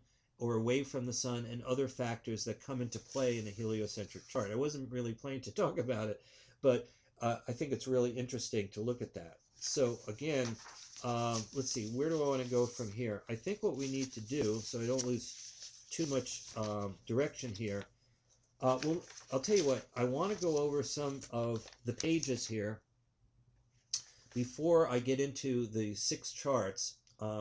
Well, a couple of things. So let me talk about, if you go to the folder at Great Bear Enterprises, where the whole section, Mark Lerner Astrology Radio. So there's the cover story, Timeline to War from Planet Earth. You'll see also, I put a picture of Edgar Cayce on Atlantis. It's a thin little book. The reason I've had this book for years, I have a lot of Edgar Cayce studies. He was a sun sign Pisces. Fascinating things I've mentioned before in his book, Edgar Cayce's Story of Jesus, which is not just on Jesus, but it's fascinating stuff on astrology and all kinds of things in that book. But this thin little book on Atlantis, I've always been fascinated when I got into all of these metaphysical fields in the very beginning, the Tarot, the Kabbalah, metaphysics, numerology, and astrology. I also got into all the legends about Atlantis, about the Great Pyramid, these ancient continents, and so on, like Atlantis and Lemuria. And this is a little book. It's very small, but it's really fascinating, and it has a number of Edgar Cayce's trance experiences and giving guidance about what had happened a really long time ago, particularly connections between Egypt, ancient Egypt, and Atlantis. Again, it's a very thin volume, and it's again edited by Edgar Evans Cayce, so I guess he's one of grandchild or son or grandson of Edgar Cayce. But I recommend that. Then you'll see, I don't always mention Charles Carter, but I put together these books. Just look at these titles. An Introduction to Political Astrology, The Zodiac and the Soul, The Principles of Astrology, The Astrological Aspects, The Astrology of Accidents, Essays on the Foundations of Astrology, and an Encyclopedia of Psychological Astrology. Who was Charles Carter? He was a great British astrologer of the 1900s. Awesome, and very connected to this whole field of mundane astrology, that book in particular, Political Astrology. Any rate, he is another person. I don't mention him nearly as much as I mentioned Dane Rudhyar or Eleanor Bach, but again, a wonderful teacher. And in my classes, the School of Planetary Studies, which again, there's 36 one-hour lessons. You'll see that on the website. It used to be, believe it or not, cassette tapes with a small group of students done in 1985 over a period of years with a guidebook of lesson notes as well as many charts. And now you can sign up for an incredibly low rate, $199, still doing that for all 36 one-hour classes, the notes and the charts. So people like Charles Carter and Dane Rudhyar and Eleanor Bach and Evangeline Adams, another great female astrologer, Dr. Mark Edmund Jones, and so on, Alan Leo, Grant Louie, you'll see his book here, also Astrology for the Millions, Grant Louie. We're offering a complimentary Heaven Knows What report based on Grant Louie and a Just for Women report, 2 complimentary reports over the next couple of days this week with any $75 order when you go to our astrology shop. If you order a consultation, you order classes, a series of reports. If your order is $75 or more, you get 2 of these reports, which have a value of about $50 some odd, $50 to $60. So one of the reports is based on these concepts from Astrology for the Millions. Now you'll see this paperback book cover, over 250,000 copies sold. It's published by Llewellyn Publishers. They've published many astrology materials. So you'll see that image there as well. And then the Ephemerides of the Asteroids, Ceres, Pallas, Juno, Vesta, 1900 to 2000. That's the hardcover original book there that opened the door to the asteroids. Ceres, Pallas, Juno, and Vesta. I call her Pallas Athena, from Eleanor Bach. Right when I started my work in 1973, fortunate that she was able to come out with that and change all of our lives and open the door to so many of these different planetary realities. And then 3 books by Dane Rudhyar also, if you go to the folder at Great Bear Enterprise, An Astrological Study of Psychological Complexes. His first main book, The Astrology of Personality, which originally was published from Lucis Publishing, by the way. He was very close with Alice Bailey and Lucis Publishing. And The Astrology of America's Destiny, a birth chart for the United States of America. I don't know if I included, I might have forgotten, but Esoteric Healing is one of the Tibetan Master DK teachings through Alice A. Bailey from Lucis Publishing, over 24 incredible volumes like Esoteric Astrology, The Destiny of the Nations, a treatise on cosmic fire, a treatise on white magic, esoteric psychology, the list goes on. One of the profound books that I wanted to recommend, and I don't remember if I actually have that image up, but it's called Esoteric Healing. The image should be on there in the folder for podcast 72.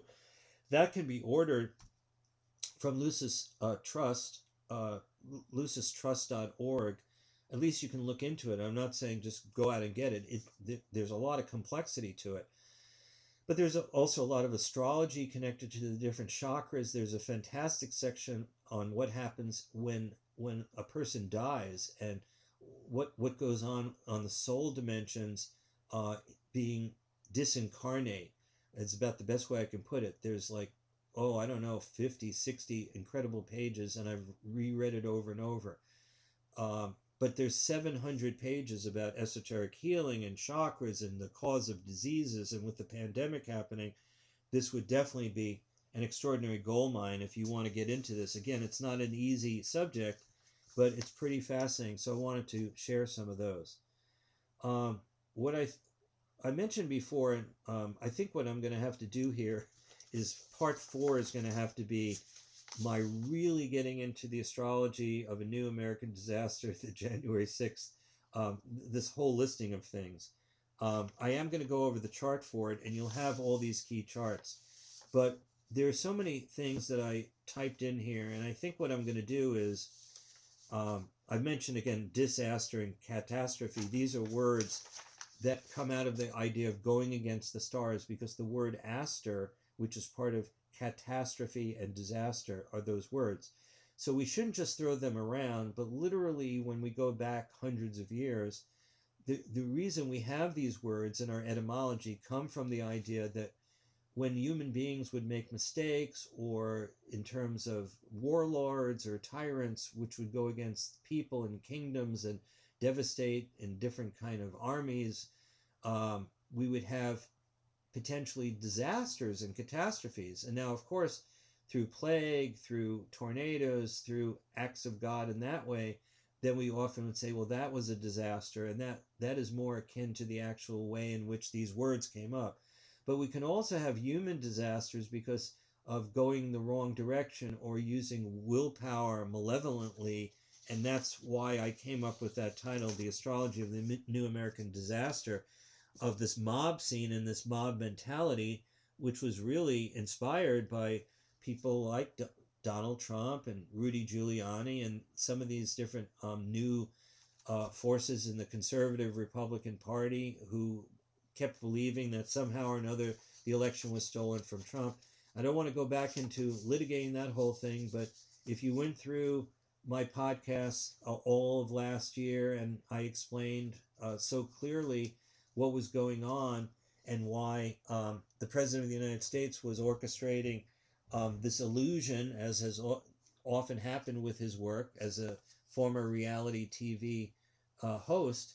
There's been so much of that orchestration, which are illusions and things that are not real that get perpetrated to make it seem to the public that he's right and he knows what's going on when there's a con game going on. And it's a very, now we see the results of that with what happened with the Capitol. So there may be people out there that are listening to this who think, that Donald Trump is the second coming, that he's cleaning the swamp and doing all these different things.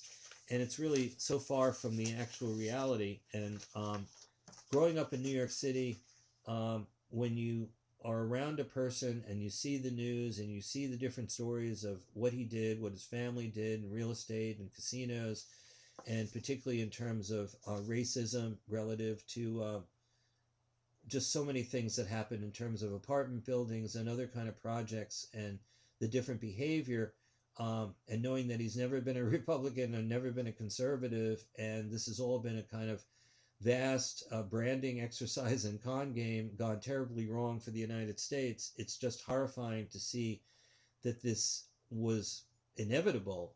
But I always felt that the first impeachment, even the second one, even though you can't just let a person, ride roughshod over the American people, it always had to come down to American voters actually voting him out of office.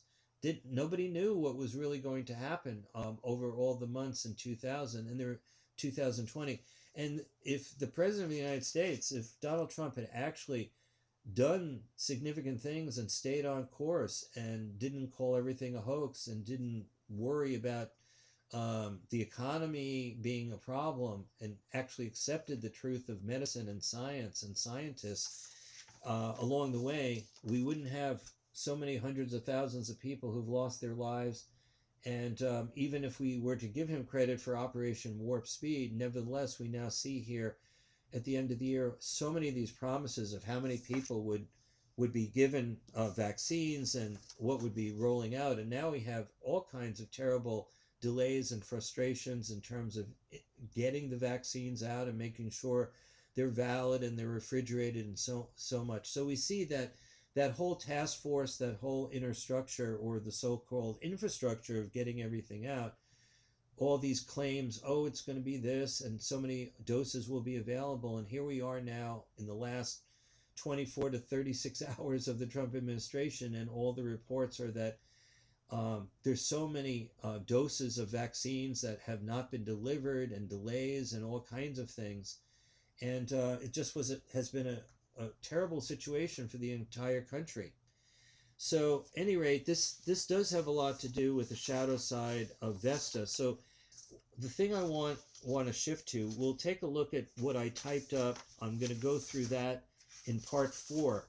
But let me shift gears into these charts. So the one thing I want to talk about with the inauguration chart that is really, really crucial has to do with Vesta. Literally tomorrow, Vesta stops, makes a station, goes retrograde, and I've been watching this for several months. And when you look at the inauguration chart, I never got to that particular point a while back. In the inauguration chart for 2017, Vesta was retrograde and at the bottom of the chart. It was exactly opposite the United States Pluto in Capricorn. So one of the problems, aside from the fact that, as I've said before, Eris, the outer planet Eris, was exactly on Sedna in Donald Trump's own chart when he took the oath of office on January 20th, 2017. But this asteroid that has to do with the safety and security of the country, with home and hearth, with secret organizations like NSA, CIA, the Mossad, the KKK, and the list goes on. This is part of the shadow side, shall we say, of Vesta energy, but particularly Vesta has a lot to do with safety and security, sisterhoods and brotherhoods, and also occult energies, and the concept of the eternal flame. For instance, at JFK's gravesite at Arlington National Cemetery. By the way, I just saw that Joe Biden, Kamala Harris, former Presidents Clinton and Bush, and Obama and their wives, they're all going to go over to Arlington National Cemetery, again, under protection. And I think they're laying a wreath at the Tomb of the Unknown Soldier or in some capacity there. So they're going to Arlington National Cemetery as part of the ritual to honor the military and just the whole sort of ancestral line of the country. And that should be very moving. A lot of this will be on TV and hopefully everything well protected. In the inauguration chart of 2017 on January 20th, again, Vesta is the only retrograding planet and it's underneath the Earth and opposing the United States Pluto. So issues having to do with safety and security of the country was very big. And now we're having a situation which is even more extreme. Vesta is not only going to be retrograde at this inauguration, and we know, and I've reported this before, we're having a void moon. We'll get back into that in a moment and the power of the void moon. But I've shared about it a lot in some of the previous podcasts. But Vesta is going to be in the 5th house in the inauguration chart. You'll see that for noon, January 20th, 2021, happening in just 2 days. And you'll see Vesta 21 degrees, Virgo 23 minutes. And it's not moving. The planet that is stationary has extraordinary power for good or for ill. Here's the problem. The United States natal Mars is 21 degrees, Gemini 22. This Vesta station is exact within 1/60th of a degree. Not a half a degree, not a degree, not 2 degrees. 1/60th of 1 degree. Virtually exact. So Vesta, which has so much to do with safety and security, whether good or not good, and all these other themes, insurance coverage, how we invest time and money into people or in situations or in jobs, sisterhood, brotherhood themes, secret organizations like the CIA, the FBI, the NSA, Homeland Security, and so on. They're all connected to Vesta. Now you might say, how is it possible? I mean, wouldn't they connect to Saturn? Yeah, partly to Saturn. Wouldn't they connect to Jupiter? Of course. All the different planets will have some connection to safety and security of the nation, to sisterhood themes, brotherhood. But Vesta in particular is connected to all of this in a very big way. The other thing is that where Vesta is stopping 21 plus a Virgo is 1 degree from a conjunction to the United States Neptune. And now we know, if you look at the U.S. chart that I've included with all these asteroids, at the top of the U.S. chart, you'll see the trident of Neptune, 22 Virgo. So the Vesta station is within 1 degree of that spot. And there's also, you'll see the letter CHA, which stands for a planet called Chaos, which is the name of a planet like Eris and Sedna that's beyond Pluto. I believe it has an orbit of about 300 years. And it turns out for the U.S., we have Chaos conjunct Neptune at the top of our chart. The midheaven, or the top of any birth chart, has a lot to do with what we're striving for and how the world sees us and how we look out on the world.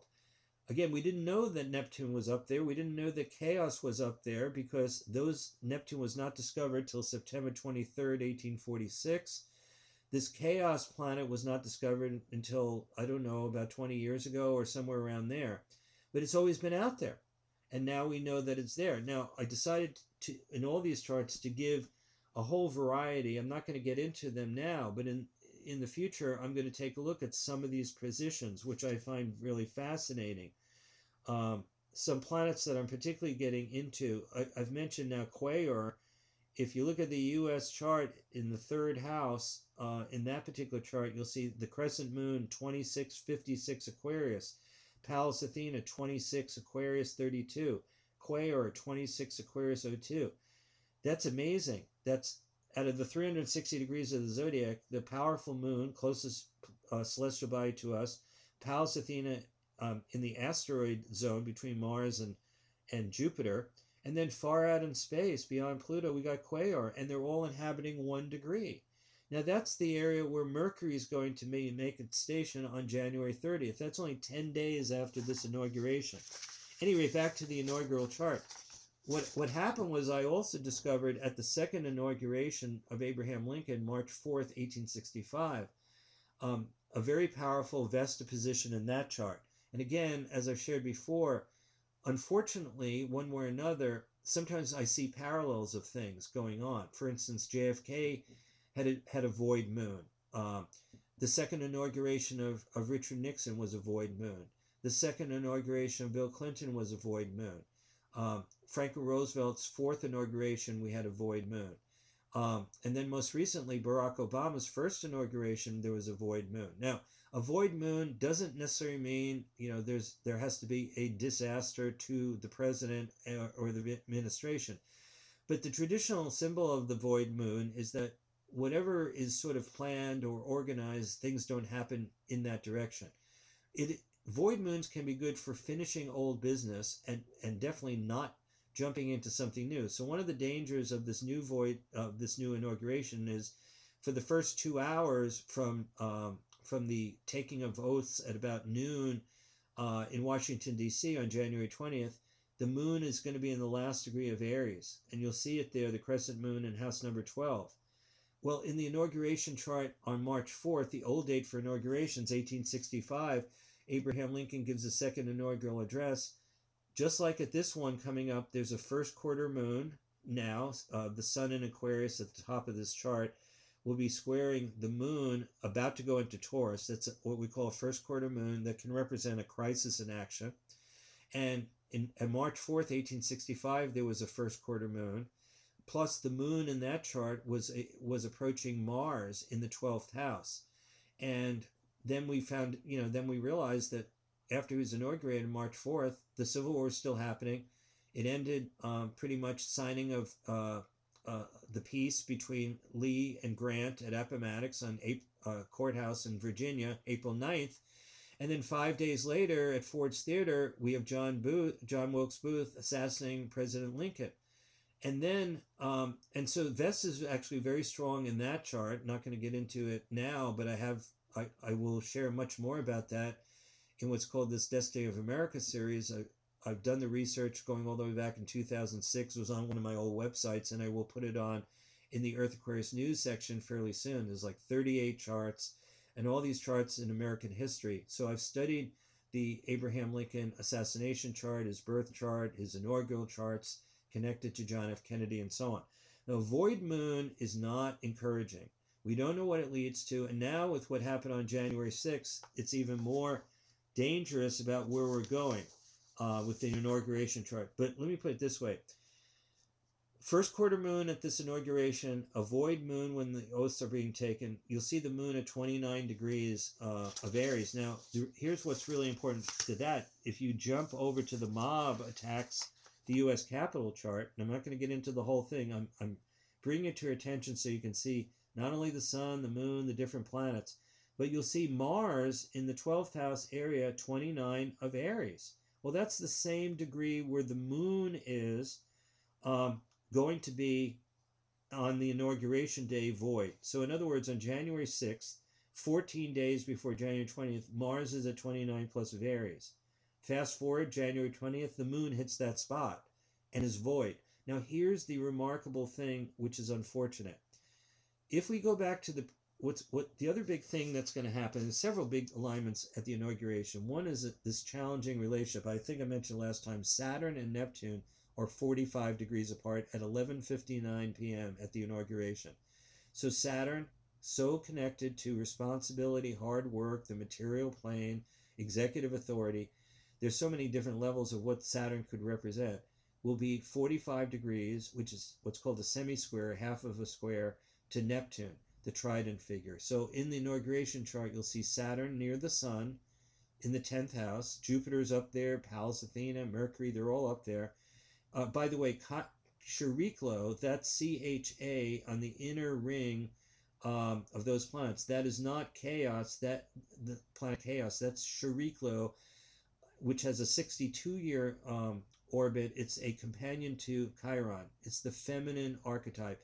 And this is very connected to Kamala Harris. And we're going to get into this in the future. The fact that at this inauguration chart, what's fascinating is because Kamala Harris and Joe Biden both have moons close to one another, before Kamala Harris takes the oath of office as vice president, she will take it first. I believe Sonia Sotomayor, the Latino Supreme Court justice, is going to do the oath with her. Now she's going to take the oath first. What's interesting is while the moon is void that morning, Kamala Harris will have already had her lunar return, because she's born at a full moon and her moon is at 27 of Aries. Again, you can look at her chart. She's also given out with this, as well as Joe Biden, with all these different asteroids and planets. So she will have her lunar return. She'll be re-empowered with her lunar return, take the oath of office just before Joe Biden. Apparently, Joe Biden will then take the oath with Chief Justice John Roberts. Now, Saturn and Neptune will be in this unusual semi-square, which is not considered a very favorable alignment. We're going to have a void moon. He will not have, his moon is at 1 degree of Taurus. He will not have his lunar return until a couple of hours later, when the void is over and the moon goes into Taurus. Then he will have his lunar return. Then they're going to do all these different things. They're going to go to Arlington National Cemetery. They're going to do several other things. And then Joe Biden will eventually go back to the White House with his wife that evening, and supposedly in the next 24 hours sign a lot of executive orders and so on. So we'll be inundated with information, and the whole inauguration is going to be virtual. Okay, I mean, not everything virtual, but they've closed down the mall for security reasons because of what happened with the whole mob insurrection on January 6th. So to some extent, the powers that be, particularly in this case, they're the right-wing powers, all these different groups that you hear about, the Boogaloo Boys and on, QAnon and so on, all rallied together through the whole Stop the Steal insinuation that Joe Biden had stolen the election, which did not happen. But nevertheless, all these different weeks that have gone by fostered this whole sense of outrage by different people who didn't know what was going on. And let's remember, one of the things, as a person involved, as I said before, from Michigan State from 52 years ago in 1968, when I was a reporter at Michigan State, student there when I was 18, 19, 20 years old, covering all kinds of things at that point. 1968, Martin Luther King, whose birthday has been celebrated today. I guess it's the 35th time.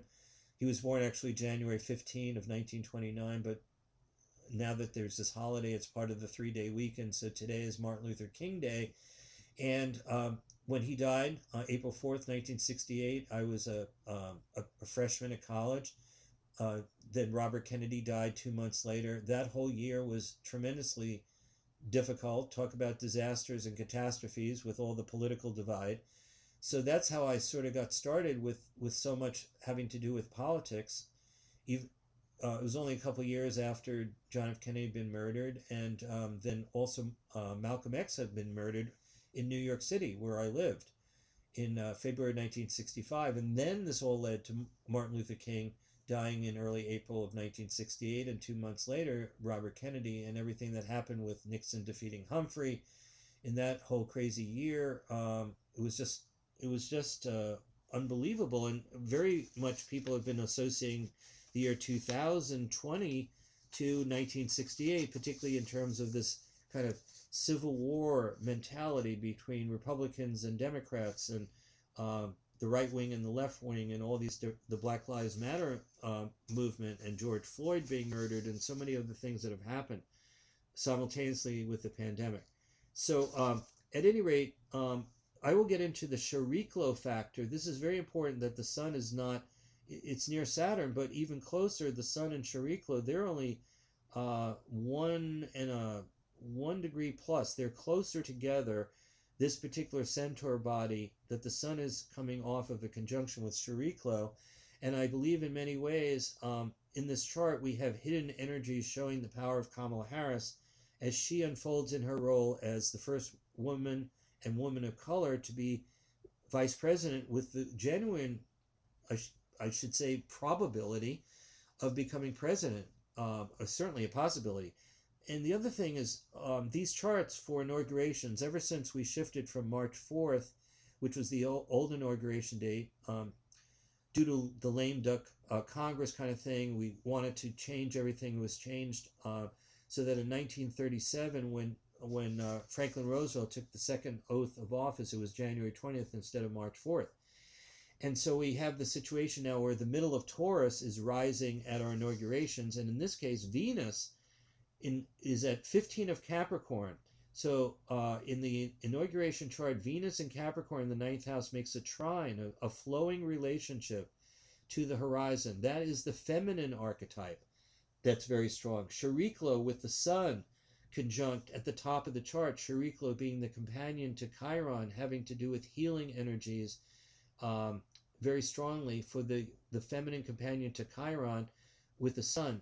These are striking me as very strong representations that I'm not saying that Joe Biden will decide due to his health or other reasons or the stress of the office or the fact that he's just going to become older that he may not want to continue for the same 4 years. But certainly the question would be, if they do reasonably well, Kamala Harris, and I'll get into this more, will be hitting her second Saturn cycle in the next couple of years as we approach the 2024 elections.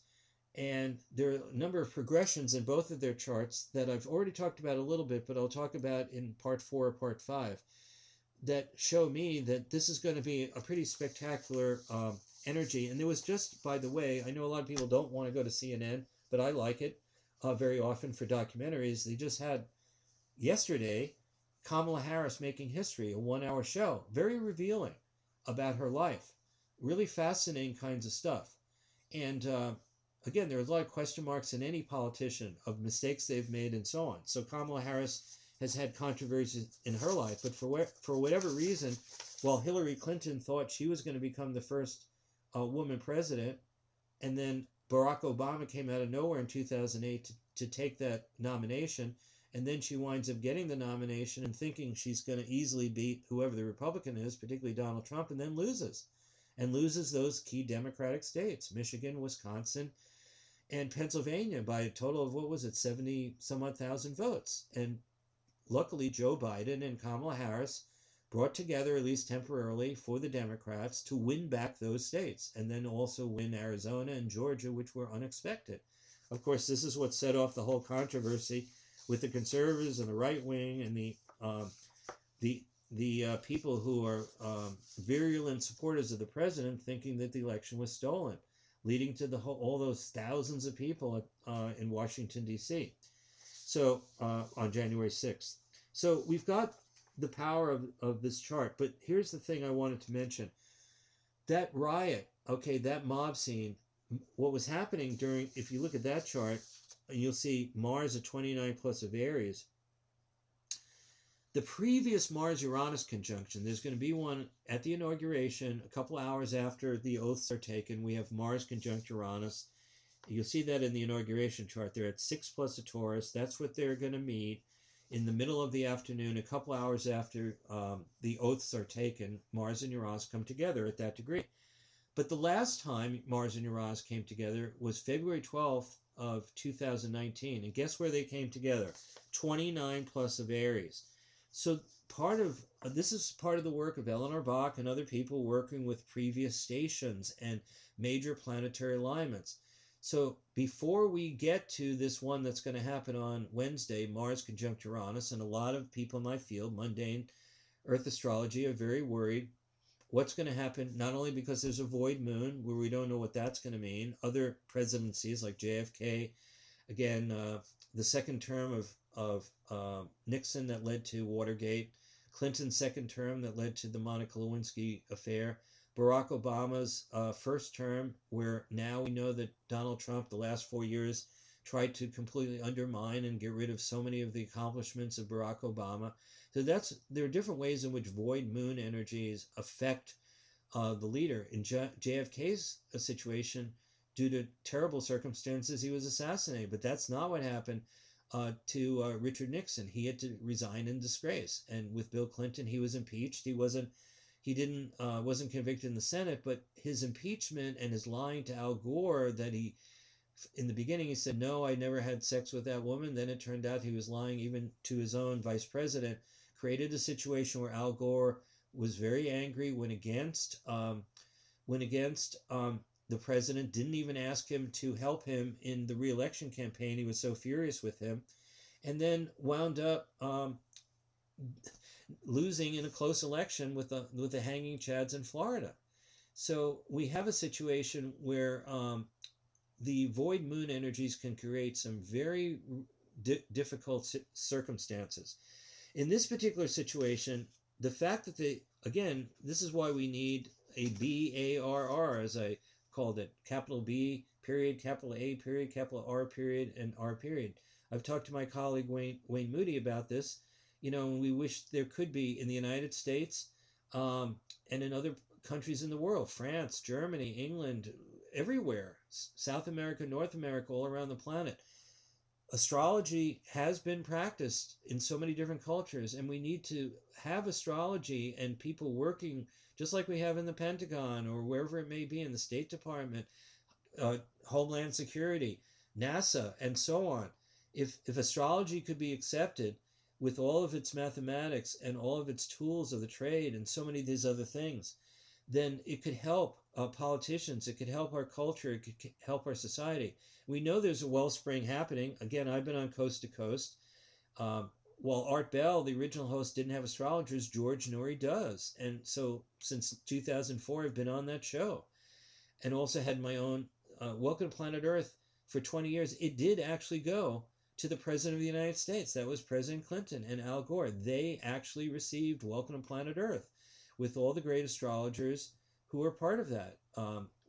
I got letters back from George Stephanopoulos, who was chief of staff, or I think it was chief of staff to President Clinton, or his main advisor.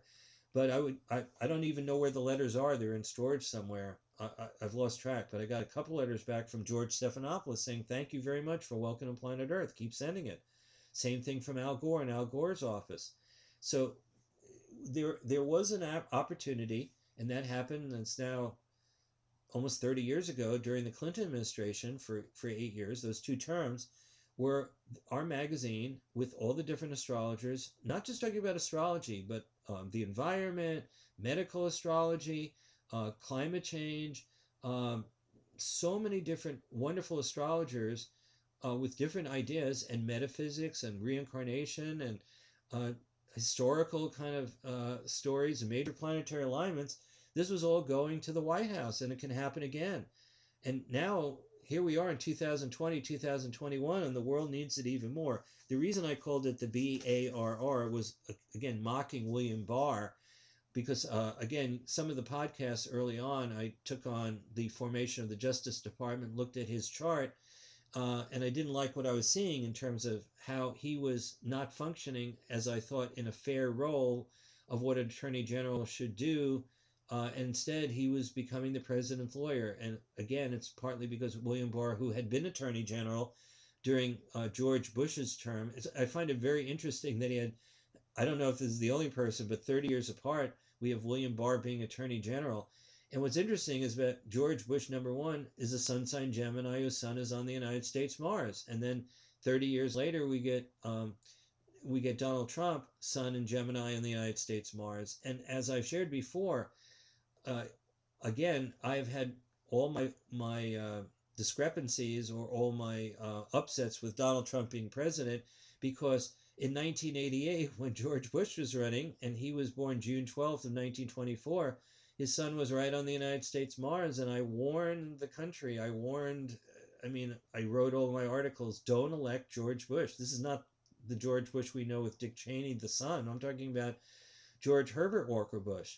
And even though he had done some meritorious things in his life and been vice president under Ronald Reagan, he had been in charge of the CIA, he had been ambassador to China, he had been a war hero in the Navy, 17 years old. I think it was like he was too young to even be in there.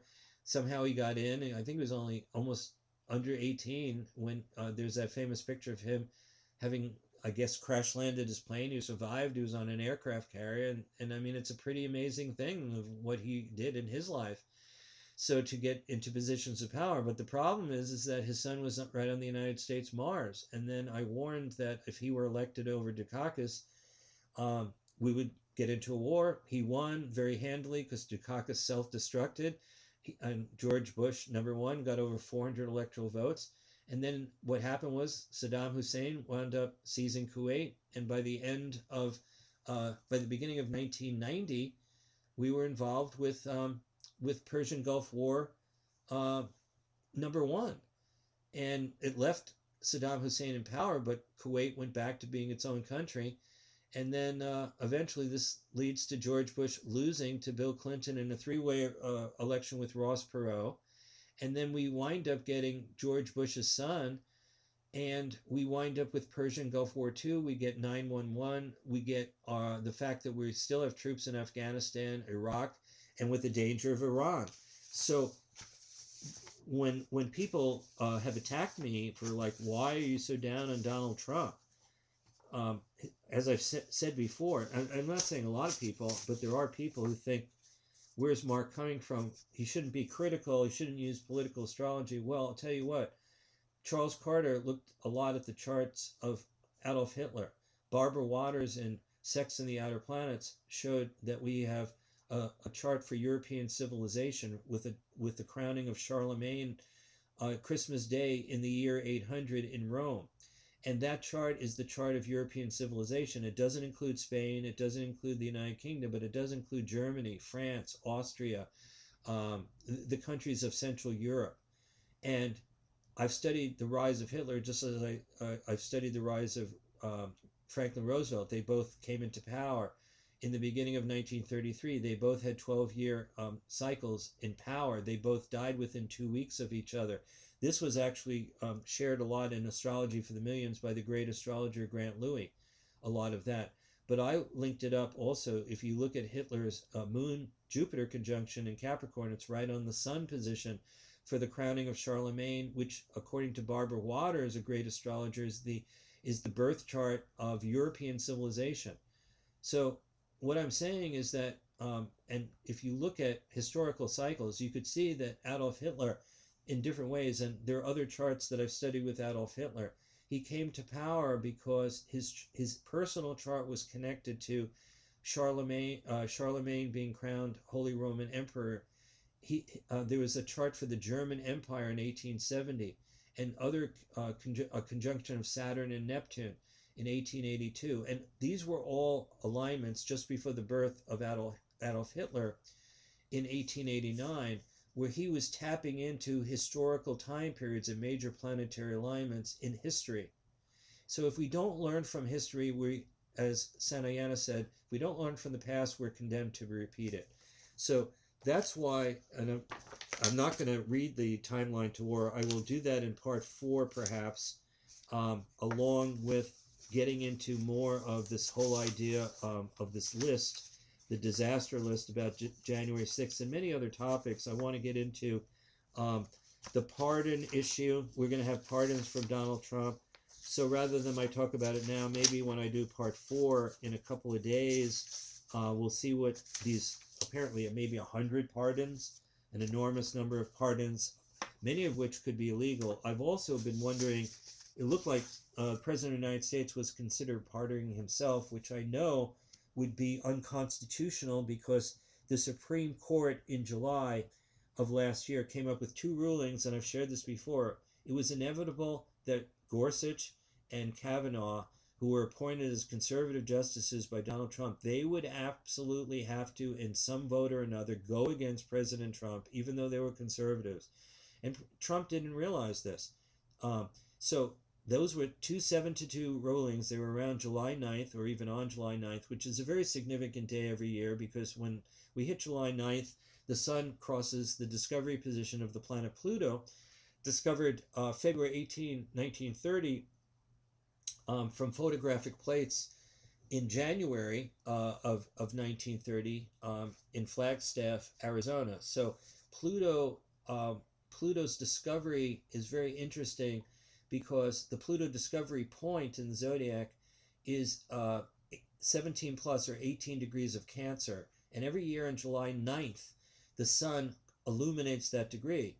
And it turns out that when the rulings took place that were 7-2, which were no person is above the law, that was John Roberts, Gorsuch, and Kavanaugh joining the liberals, what we had, and that at that point Ruth Bader Ginsburg was still alive, and what we had there, and I don't know why this is always the case, that something weird in Clarence Thomas's life, because of, again, Anita Hill and the whole controversy, in which, by the way, Joe Biden was in charge of those hearings back a long time ago, when Clarence Thomas was accused of sexual malfeasance or allegations that Anita Hill was trying to point out. And Joe Biden was in charge of that committee, which is very interesting. And it was only recently that Anita Hill forgave him for a lot of that. It wasn't that Joe Biden was a bad guy, but she felt that he could have been much more supportive of her views. Of course, we go back 30 years ago, women and their views were not nearly as accepted about sexual allegations. We had the same thing with Kavanaugh. And again, the whole to-do last year, where he almost, he was accused of different things sexually, and again, he was put on the court anyway. But in the meantime, it was inevitable that they would have to show their separation or their independence from Donald Trump, and I knew it would happen at some point, because when you get to the Supreme Court, then you're sort of part of this key third part of the American government. There's a whole historical tradition. And you can't be just a simple conservative justice your whole life. Now, somehow that seems to be the case for Samuel Alito and Clarence Thomas. They very rarely join everybody in a 9-0 ruling. It almost never happens. So I'm not sure exactly what is going on in their mindsets of why they see things the way they do. But that's their prerogative. They're on the court, and we do have lifetime appointments still going on with the Supreme Court. But nevertheless, it'll be interesting. I guess it turns out that the president has been advised not to pardon himself, but there are going to be 100 to 200 pardons. Lawrence O'Donnell, in recent programs on MSNBC, invited some people, or a woman particularly, who is a lawyer in the pardon department, or the pardonnier, I guess, of the Justice Department. And there's a lot of interesting things. Apparently, pardons don't have to be written down. They don't even have to be made public. So we may not even know when the president leaves office whether he has possibly pardoned himself or possibly pardoned some of his family members, and has done it verbally, because there's nothing in the Constitution that says, oh, it's got to be on a piece of paper. It's got to be given. This president has done a lot of things regarding pardoning and granting of pardons that no other president has done the same exact way. So, again, some of the pardons that he has given seem reasonably okay. Others seem completely outlandish. But we'll see what happens in the next 24 hours and into Wednesday. So we're at a point here where I've done about 2 hours. And let me just take a look here. I have at least... Oh, okay. The other chart that I didn't mention, that at least I'll mention here, these are the charts with all these different asteroids and so on. Again, it's not... You'll see, if you can zoom in here, on the bottom of most of these charts, there's what's called asteroid symbols. And you'll see the names and some of the symbols of all of these different asteroids. Now, in these charts in the folder, this box down below the chart, that's for the symbols in the outer ring of symbols. You'll see an inner ring and an outer ring. The inner ring is the actual chart itself. Like if you look at the inauguration chart for 2021, January 20th, the inner circle of symbols are the main symbols and some asteroids. And you'll see Sedna, and you'll see Varuna, you'll see Makemake, Haumea, Quaoar, and so on. There are a number of unusual symbols also on the inner ring, but then there's even more of these asteroid symbols in the outer ring. What I'm trying to do here is open the playing field so that you can start getting used to some of these other names of asteroids or faraway planets. It's not my contention that we should open up the doors completely, because then things are going to get unwieldy in trying to look at charts. But as an experiment, I wanted to at least provide these charts. So you've got the U.S. chart with all these different, going back to July 4th, 1776, you'll see that one. And again, so there's a table kind of below with names of asteroids. That's the outer ring. And one point of confusion is there's the planet called Chaos with the letter CHA, and there's Chariklo also with CHA. So in the inner ring, in these charts, the CHA, like in the U.S. chart from July 4th, 1776, down where Quaoar is and Pallas Athena and the moon in the third house, to the left of Quaoar, you'll see the letter CHA. That's not the planet Chaos. That's the asteroid or the centaur Chariklo, the companion to Chiron. Meanwhile, then it's in the outer ring of the U.S. chart at the top, in the outer ring, the CHA there is the planet Chaos, which is a planet beyond Pluto. So you can see even that, and I'm not creating these abbreviations. There should not be the same abbreviation. I'm not sure why that is the case. It's just the way that the people who design the software have made that. In fact, when I did do this chart initially, I had to say, well, wait a minute, why are there two CHA abbreviations? And I realized, well, okay, one's for Chariklo. Which one is it? The other one's for Chaos. So I'm just giving you an example if you're getting into all of this stuff.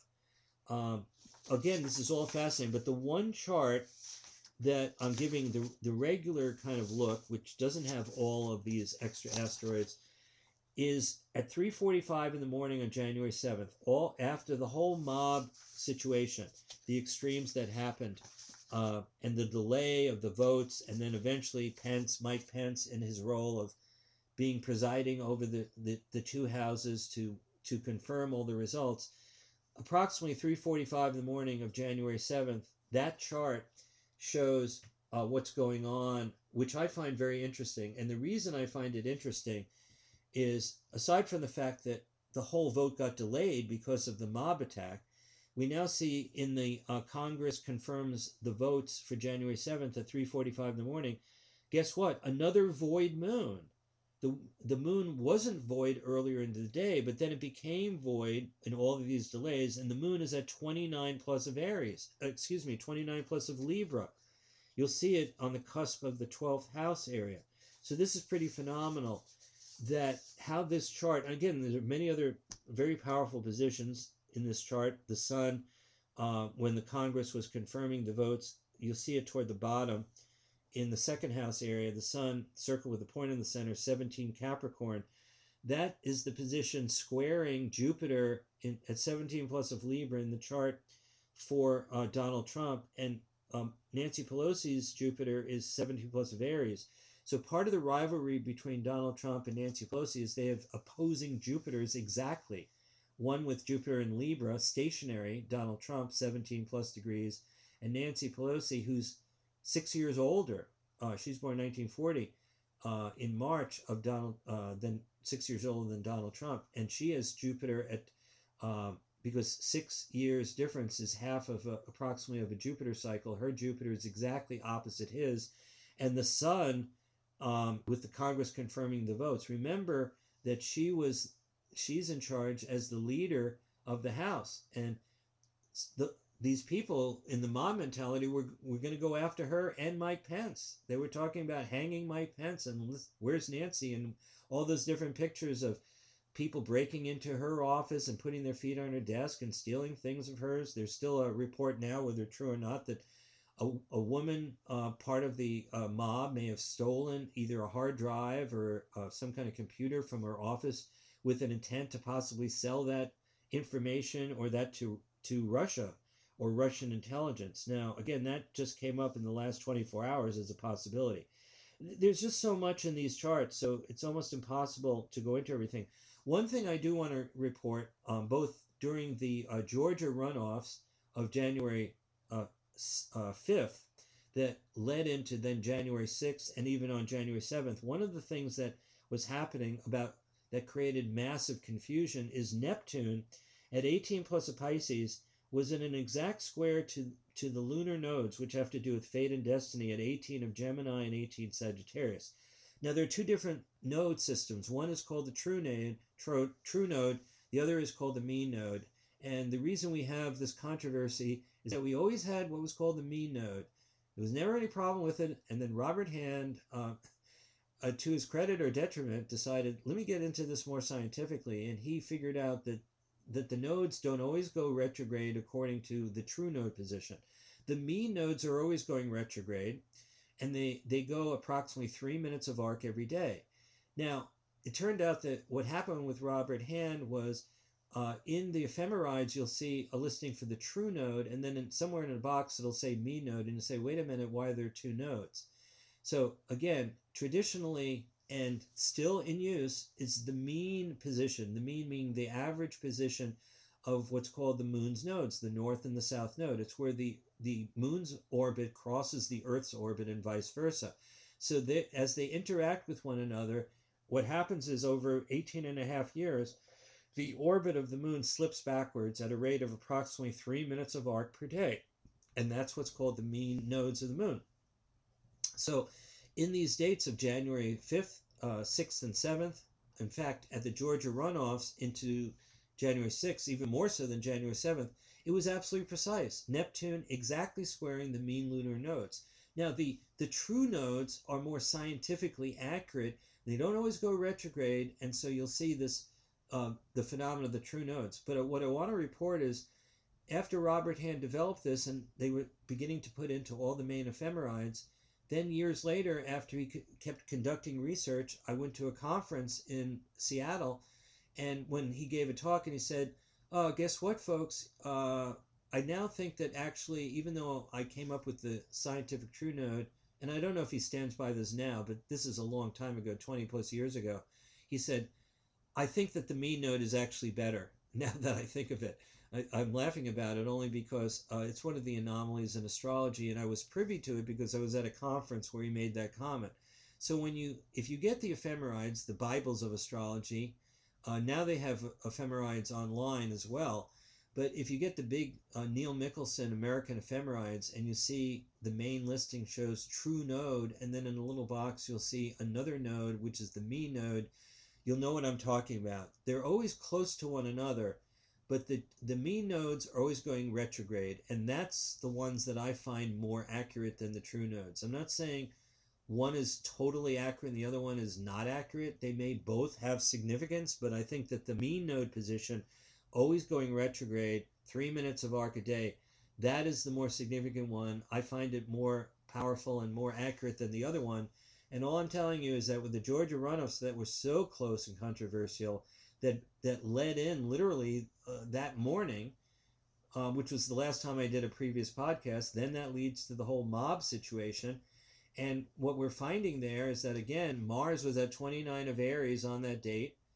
That's the same exact degree where Mars and Uranus came together February 12th of 2019.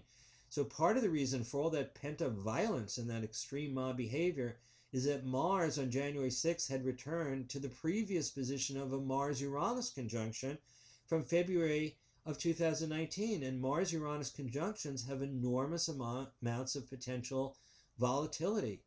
When you combine together some of the principles of Mars, I mean, Mars can be courageous, and it can be skillful, and it can be passionate and idealistic and devotional for people in sports, soldiers, people who are courageous in different ways, leaders and captains and in different industry, and all kinds of leaders, men and women in their different fields, can be working with positive Mars. But on the shadow side, we get bloodshed, we get volatility, we get rash behavior, we get excessive egotism, and so on.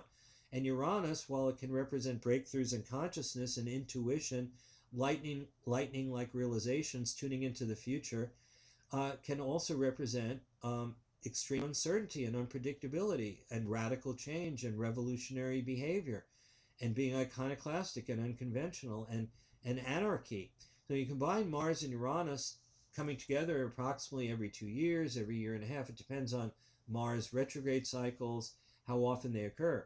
But the fact that the previous Mars-Uranus conjunction in February 2019 just happened to be a 29 plus of Aries, and then the capital mob insurrection, you get Mars again at 29 plus of Aries, the same exact degree, you tap into that former energy and it explodes the situation. This is why we need an organization like the BARR, all capitals, the Bureau of Astrological Research and Revelation.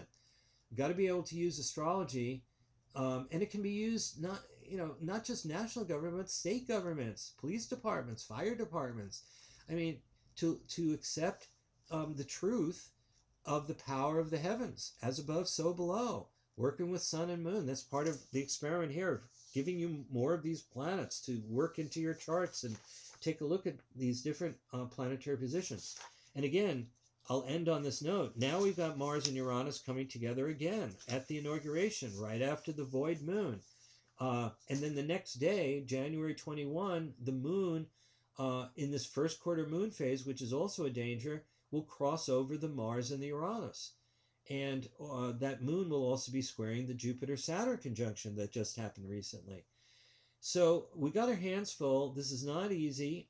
It'll be very interesting to see. Hopefully, fingers crossed, there'll be a good day on Wednesday. There's no guarantee. And with all the troops there, just the fact that we had the mob scene and the insurrection and the involvement of our own president egging these people on. And you can even go to some of the tweets after supposedly said, well, everybody, be at peace. He was still giving commendations for everybody who showed up. And his own vice president could have been killed. I mean, it could have been a real, literal catastrophe and disaster going against the stars. And for the president of the United States to not even have empathy for his own vice president, and I know that there was a big falling out. The reports are that Mike Pence had never been so angry as what was happening in that 24-hour time period, and the day before as well. So we know that Mike Pence is supposedly showing up at the inauguration, and it's really a shame that not only will President Trump not be there, but that Melania will not be there, and I guess his whole family won't be there. It just is something that you could never imagine, and people would behave like this. I mean, the guy is 74 years old, the current president. You can't just bury the hatchet for a day. I guess not. I mean, it's almost impossible to understand. I mean, there have been situations. I guess Andrew Johnson, because of impeachment and everything, the Democrat vice president took over for the Republican Abraham Lincoln when he was assassinated. He was impeached, and he almost was convicted, and one vote would have changed everything, would have been convicted. So he didn't go to Ulysses Grant being inaugurated, so he wasn't there. That's 1868. We're talking a really long time ago. Of course, Adams and Jefferson had their differences in the election of 1800 and their political philosophies and so on. And there have been some other indications over the course of time. We know that Herbert Hoover didn't like Franklin Roosevelt, thought he was kind of too extreme. And so, but he wound up at least cordially going in the same vehicle in the car to Franklin Roosevelt's inauguration, even if it was kind of a cold interaction between those two figures. But at this point in time, it would have been, or it could have been, I guess it won't happen, a really nice gesture. I mean, when you think about Barack Obama and Michelle Obama being so kind to President Trump and Melania Trump and showing them the White House and just being kind about it, I just don't understand how, even with all the rivalries and the question marks that this president who's leaving office has about Joe Biden, hey, I believe he stole the election, he didn't win, to have this president have convinced himself so much about all of that, and to help inspire all these people who wound up breaking into the Capitol building, and several people died. Many people were injured. This isn't just like, oh, it was just a mob scene and it's over with. It has vast ramifications. And of course, the FBI and different people are going to be looking through all the evidence. So many people will continue to be brought to justice for doing all the things that they did.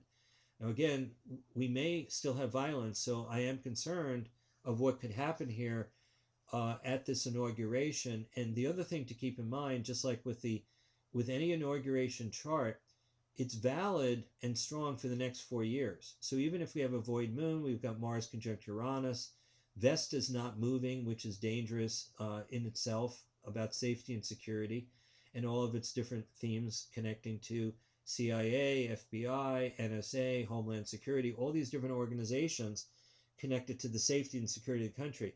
There's also in the inauguration chart, you'll see Ceres with Neptune, which is almost exact.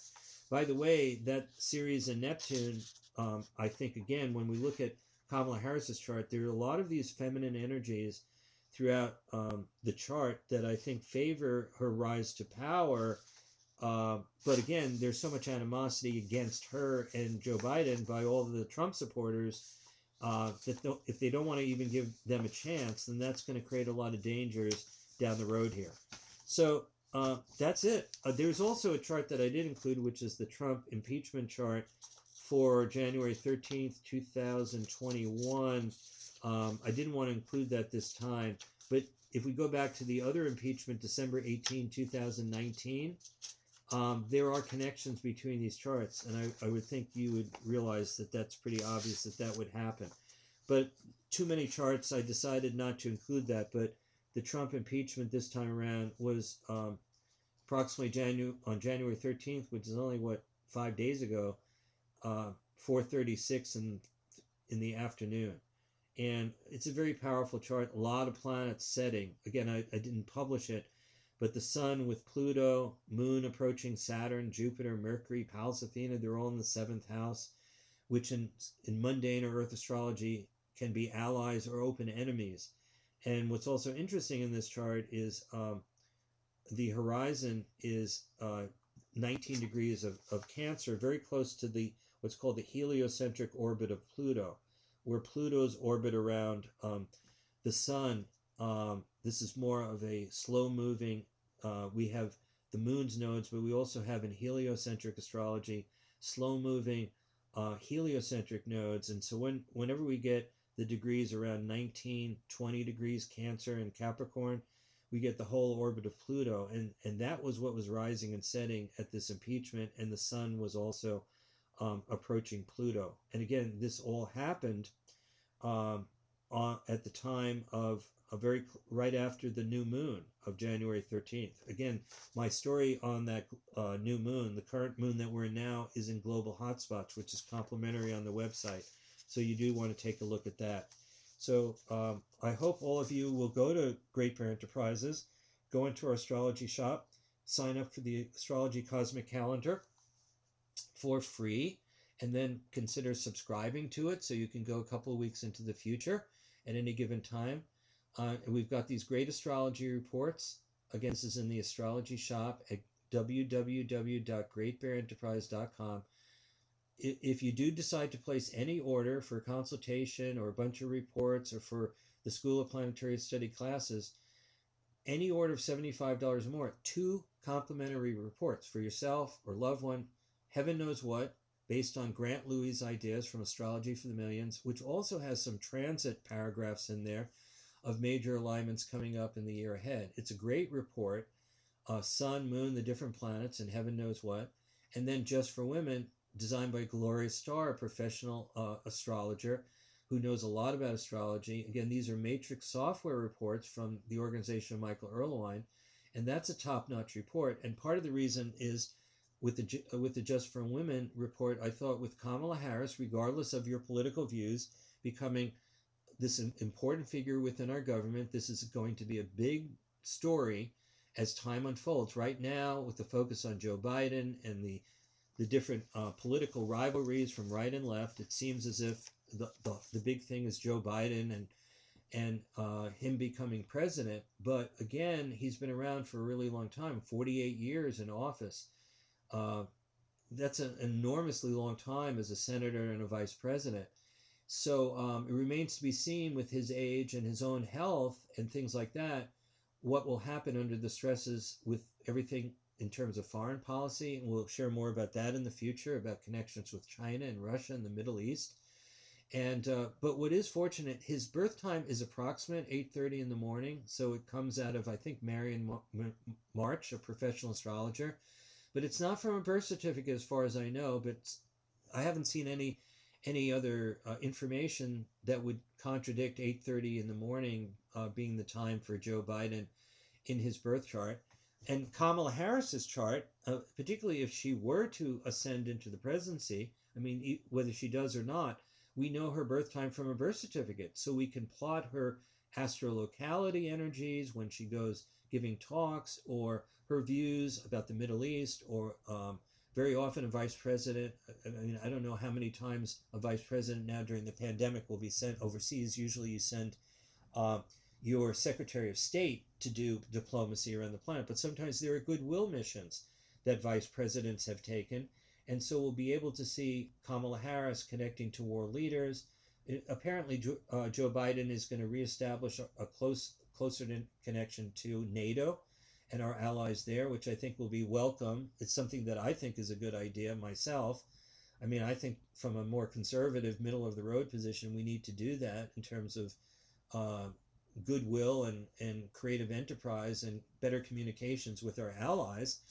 And at the same time, apparently some of these executive decisions that will come out in the first day or two will get us back into the Paris peace initiatives and climate initiatives, and many other kinds of things, restoring different things for the environment, which have been overturned tremendously during the Trump administration, and sadly. So it'll take a while, because we've seen that just recently Donald Trump has installed different people, which is really questionable, in the Justice Department, in Homeland Security, in the Interior Department, in the Environmental Protection Agency, in the Defense Department. These are really questionable things of Donald Trump the last couple of months, installing, firing different people, and putting in people into positions of power just to muck up everything for Joe Biden and Kamala Harris and make their start much more difficult. And it just shows a terrible vindictiveness. And it's not just a personal vindictiveness, which is part of the reason it's being done, which seems very childish. It's just the nature of Donald Trump. We know that there are question marks, which I believe very firmly that he has a particular type of psychological or mental disorder. And that's why this book came out, The Dangerous Case of Donald Trump, with 27 doctors and psychiatrists who say that when you're a malignant narcissist or a malignant narcissist sociopath or sociopathic tendencies, this is not just terms that we throw around like, oh, a person is narcissistic. We think that we can just say that and it's not a big deal. It just means a lot of ego, but it's not something more serious. Or we say malignant narcissism, and we make it sound like, just like in cancer, which is malignant, we make it sound like, okay, well, it's really bad, but it's not necessarily a reason to make a person go through a psychiatric analysis. So I have this book that I ordered a while back. I've been so busy, I haven't plunged into the whole thing, but I would find it very fascinating to actually take a look at it at some point and report back to everyone. And again, the reason why this has not been accepted by the main press, I mean, the main woman who is the editor of that often has different opinion pieces, and sometimes she's on some of these talk shows. But because of what's called the Goldwater rule, which is not really a rule, because Barry Goldwater had a lot of extreme views about nuclear energy and his willingness to nuke Vietnam and to do different things which would have caused a whole planetary disaster, literally. Even though he, as a conservative, he had certain opinions that could be acceptable in the Conservative Party. But sometimes there's just people come along and they think, oh, we can just drop a nuclear weapon on somebody. What's the big deal? It's like, now we know from science and radioactivity and everything, you can't just, we already had Hiroshima and Nagasaki. We had nuclear testing underground and in the atmosphere. And we know we've done an enormous damage to our land, our waters, and our air. Thank goodness to John F. Kennedy to have gotten the first nuclear test ban treaty in the atmosphere in the summer before he died with the United Kingdom, the Soviet Union, and the United States. And that was one of the great, if not the greatest, international achievement of his presidency, of his short time of less than 1,000 days. So we have all of this death on our hands, all this destruction of human life through Hiroshima, Nagasaki, World War II, and these nuclear explosions all around the planet. The last thing we need is for someone like a Barry Goldwater back in 1964, who was ready to use nuclear weapons against in Vietnam or against China and so on. So this even was part of the reason why Truman decided to dismiss General Douglas MacArthur when we had the Korean War because he wanted to go in and attack China and possibly even potentially use a nuclear weapon, like to end that war. And so Truman dismissed him, and that's when Douglas MacArthur came back and gave that speech in Congress, "Old soldiers never die, they just fade away." We have some very extraordinary kind of things. By the way, Harry Truman's Sun and Neptune conjunction is right on Vesta in the United States birth chart. And in that podcast 19, where I did read the Vesta Covenant and about the connections of Nazism, Hitler, and America, what's really scary is that Adolf Hitler was born with his Vesta, where the United States has Vesta. Again, this 19 plus degrees of Taurus. That's where Vladimir Putin has his Jupiter. That's where Harry Truman had Sun Neptune conjunct at that point. So I'm always watching these particular positions, in this case 19 plus of Taurus, which is the natal Vesta for the United States. What's interesting is that what may be the saving grace is that this Vesta, which is stationary at 21 Virgo 23, this is happening literally today and will still be stationary when the inauguration happens. As I said, it's exactly square the United States Mars within 1 minute of arc. And it's also conjunct the United States Neptune and this outer planet Chaos at the midhaven or the power point of America's birth chart. So the inauguration chart, void moon, Mars conjunct Uranus, Sun square moon at the first quarter moon. There's just so many unusual, powerful alignments, very dangerous, very worrisome for a person like myself and other people who watch mundane or Earth astrology. And I will report more about it after we see what happens over the next 48 hours and so on. So hopefully in the next podcast, part 4, I will share more about some of the things I typed up on January 10th after the January 6th event. I will probably read the Gemini 1993 timeline to war. Is history repeating itself? Because I do feel that in many respects we aren't learning the lessons from history, and even a story from 28 years ago about which connects up the sinking of the Titanic to the possibility of a Balkan War, which happened in 1912, 1913, and 1914. So we now have the possibility through the Jupiter 83-year cycle that connects up to World War II starting in 1939. And so you add 83 years to 1939 and Jupiter in 2022, every day the Jupiter position, again, Jupiter, king of the gods, which usually is providence, benevolence, but the shadow of Jupiter, as we've seen with Donald Trump having Jupiter stationary at his birth, being born in a total lunar eclipse, whereas Jupiter is opposite the United States, opposite Nancy Pelosi's Jupiter, Speaker of the House. These planetary positions, even a Jupiter position, can be dangerous, particularly if a person goes overboard. Pride, arrogance, things like that, thinking that you can be a monarch, you can just do whatever you want, whether it's pardons or just controlling things in a way that is more like a monarch or the emperor's new clothes. So I'm very concerned that in 2022, we finally get 3 Pluto returns in the United States birth chart, and it's also exactly 83 years from 1939. So all of the individual Jupiter day-by-day movements in the year 2022 will be mirroring or exactly a mirror reflection of the day-to-day alignments of 1939. So, I mean, we can't just say it's unimportant, because that's actually a fact. If you go to the ephemeride, you'll see it.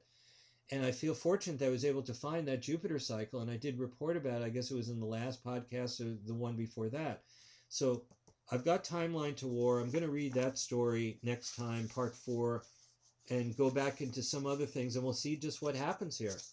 After that, I definitely am going to do a focus on Kamala Harris one way or another. And I also want to take a look at what I would call the lunacy of American leadership, because this whole issue of the sun-moon cycles of these presidents at first quarter moon, JFK, Ronald Reagan, George Bush #2, all having first quarter moon energies. Bill Clinton being in a last quarter moon phase. Al Gore was also in a waning moon of last quarter moon. Donald Trump born at not only a full moon, but a total lunar eclipse, June 14, 1946. Now we have what I think, it's not necessarily an answer. Kamala Harris is born at a full moon, even more exact than the full moon of Donald Trump.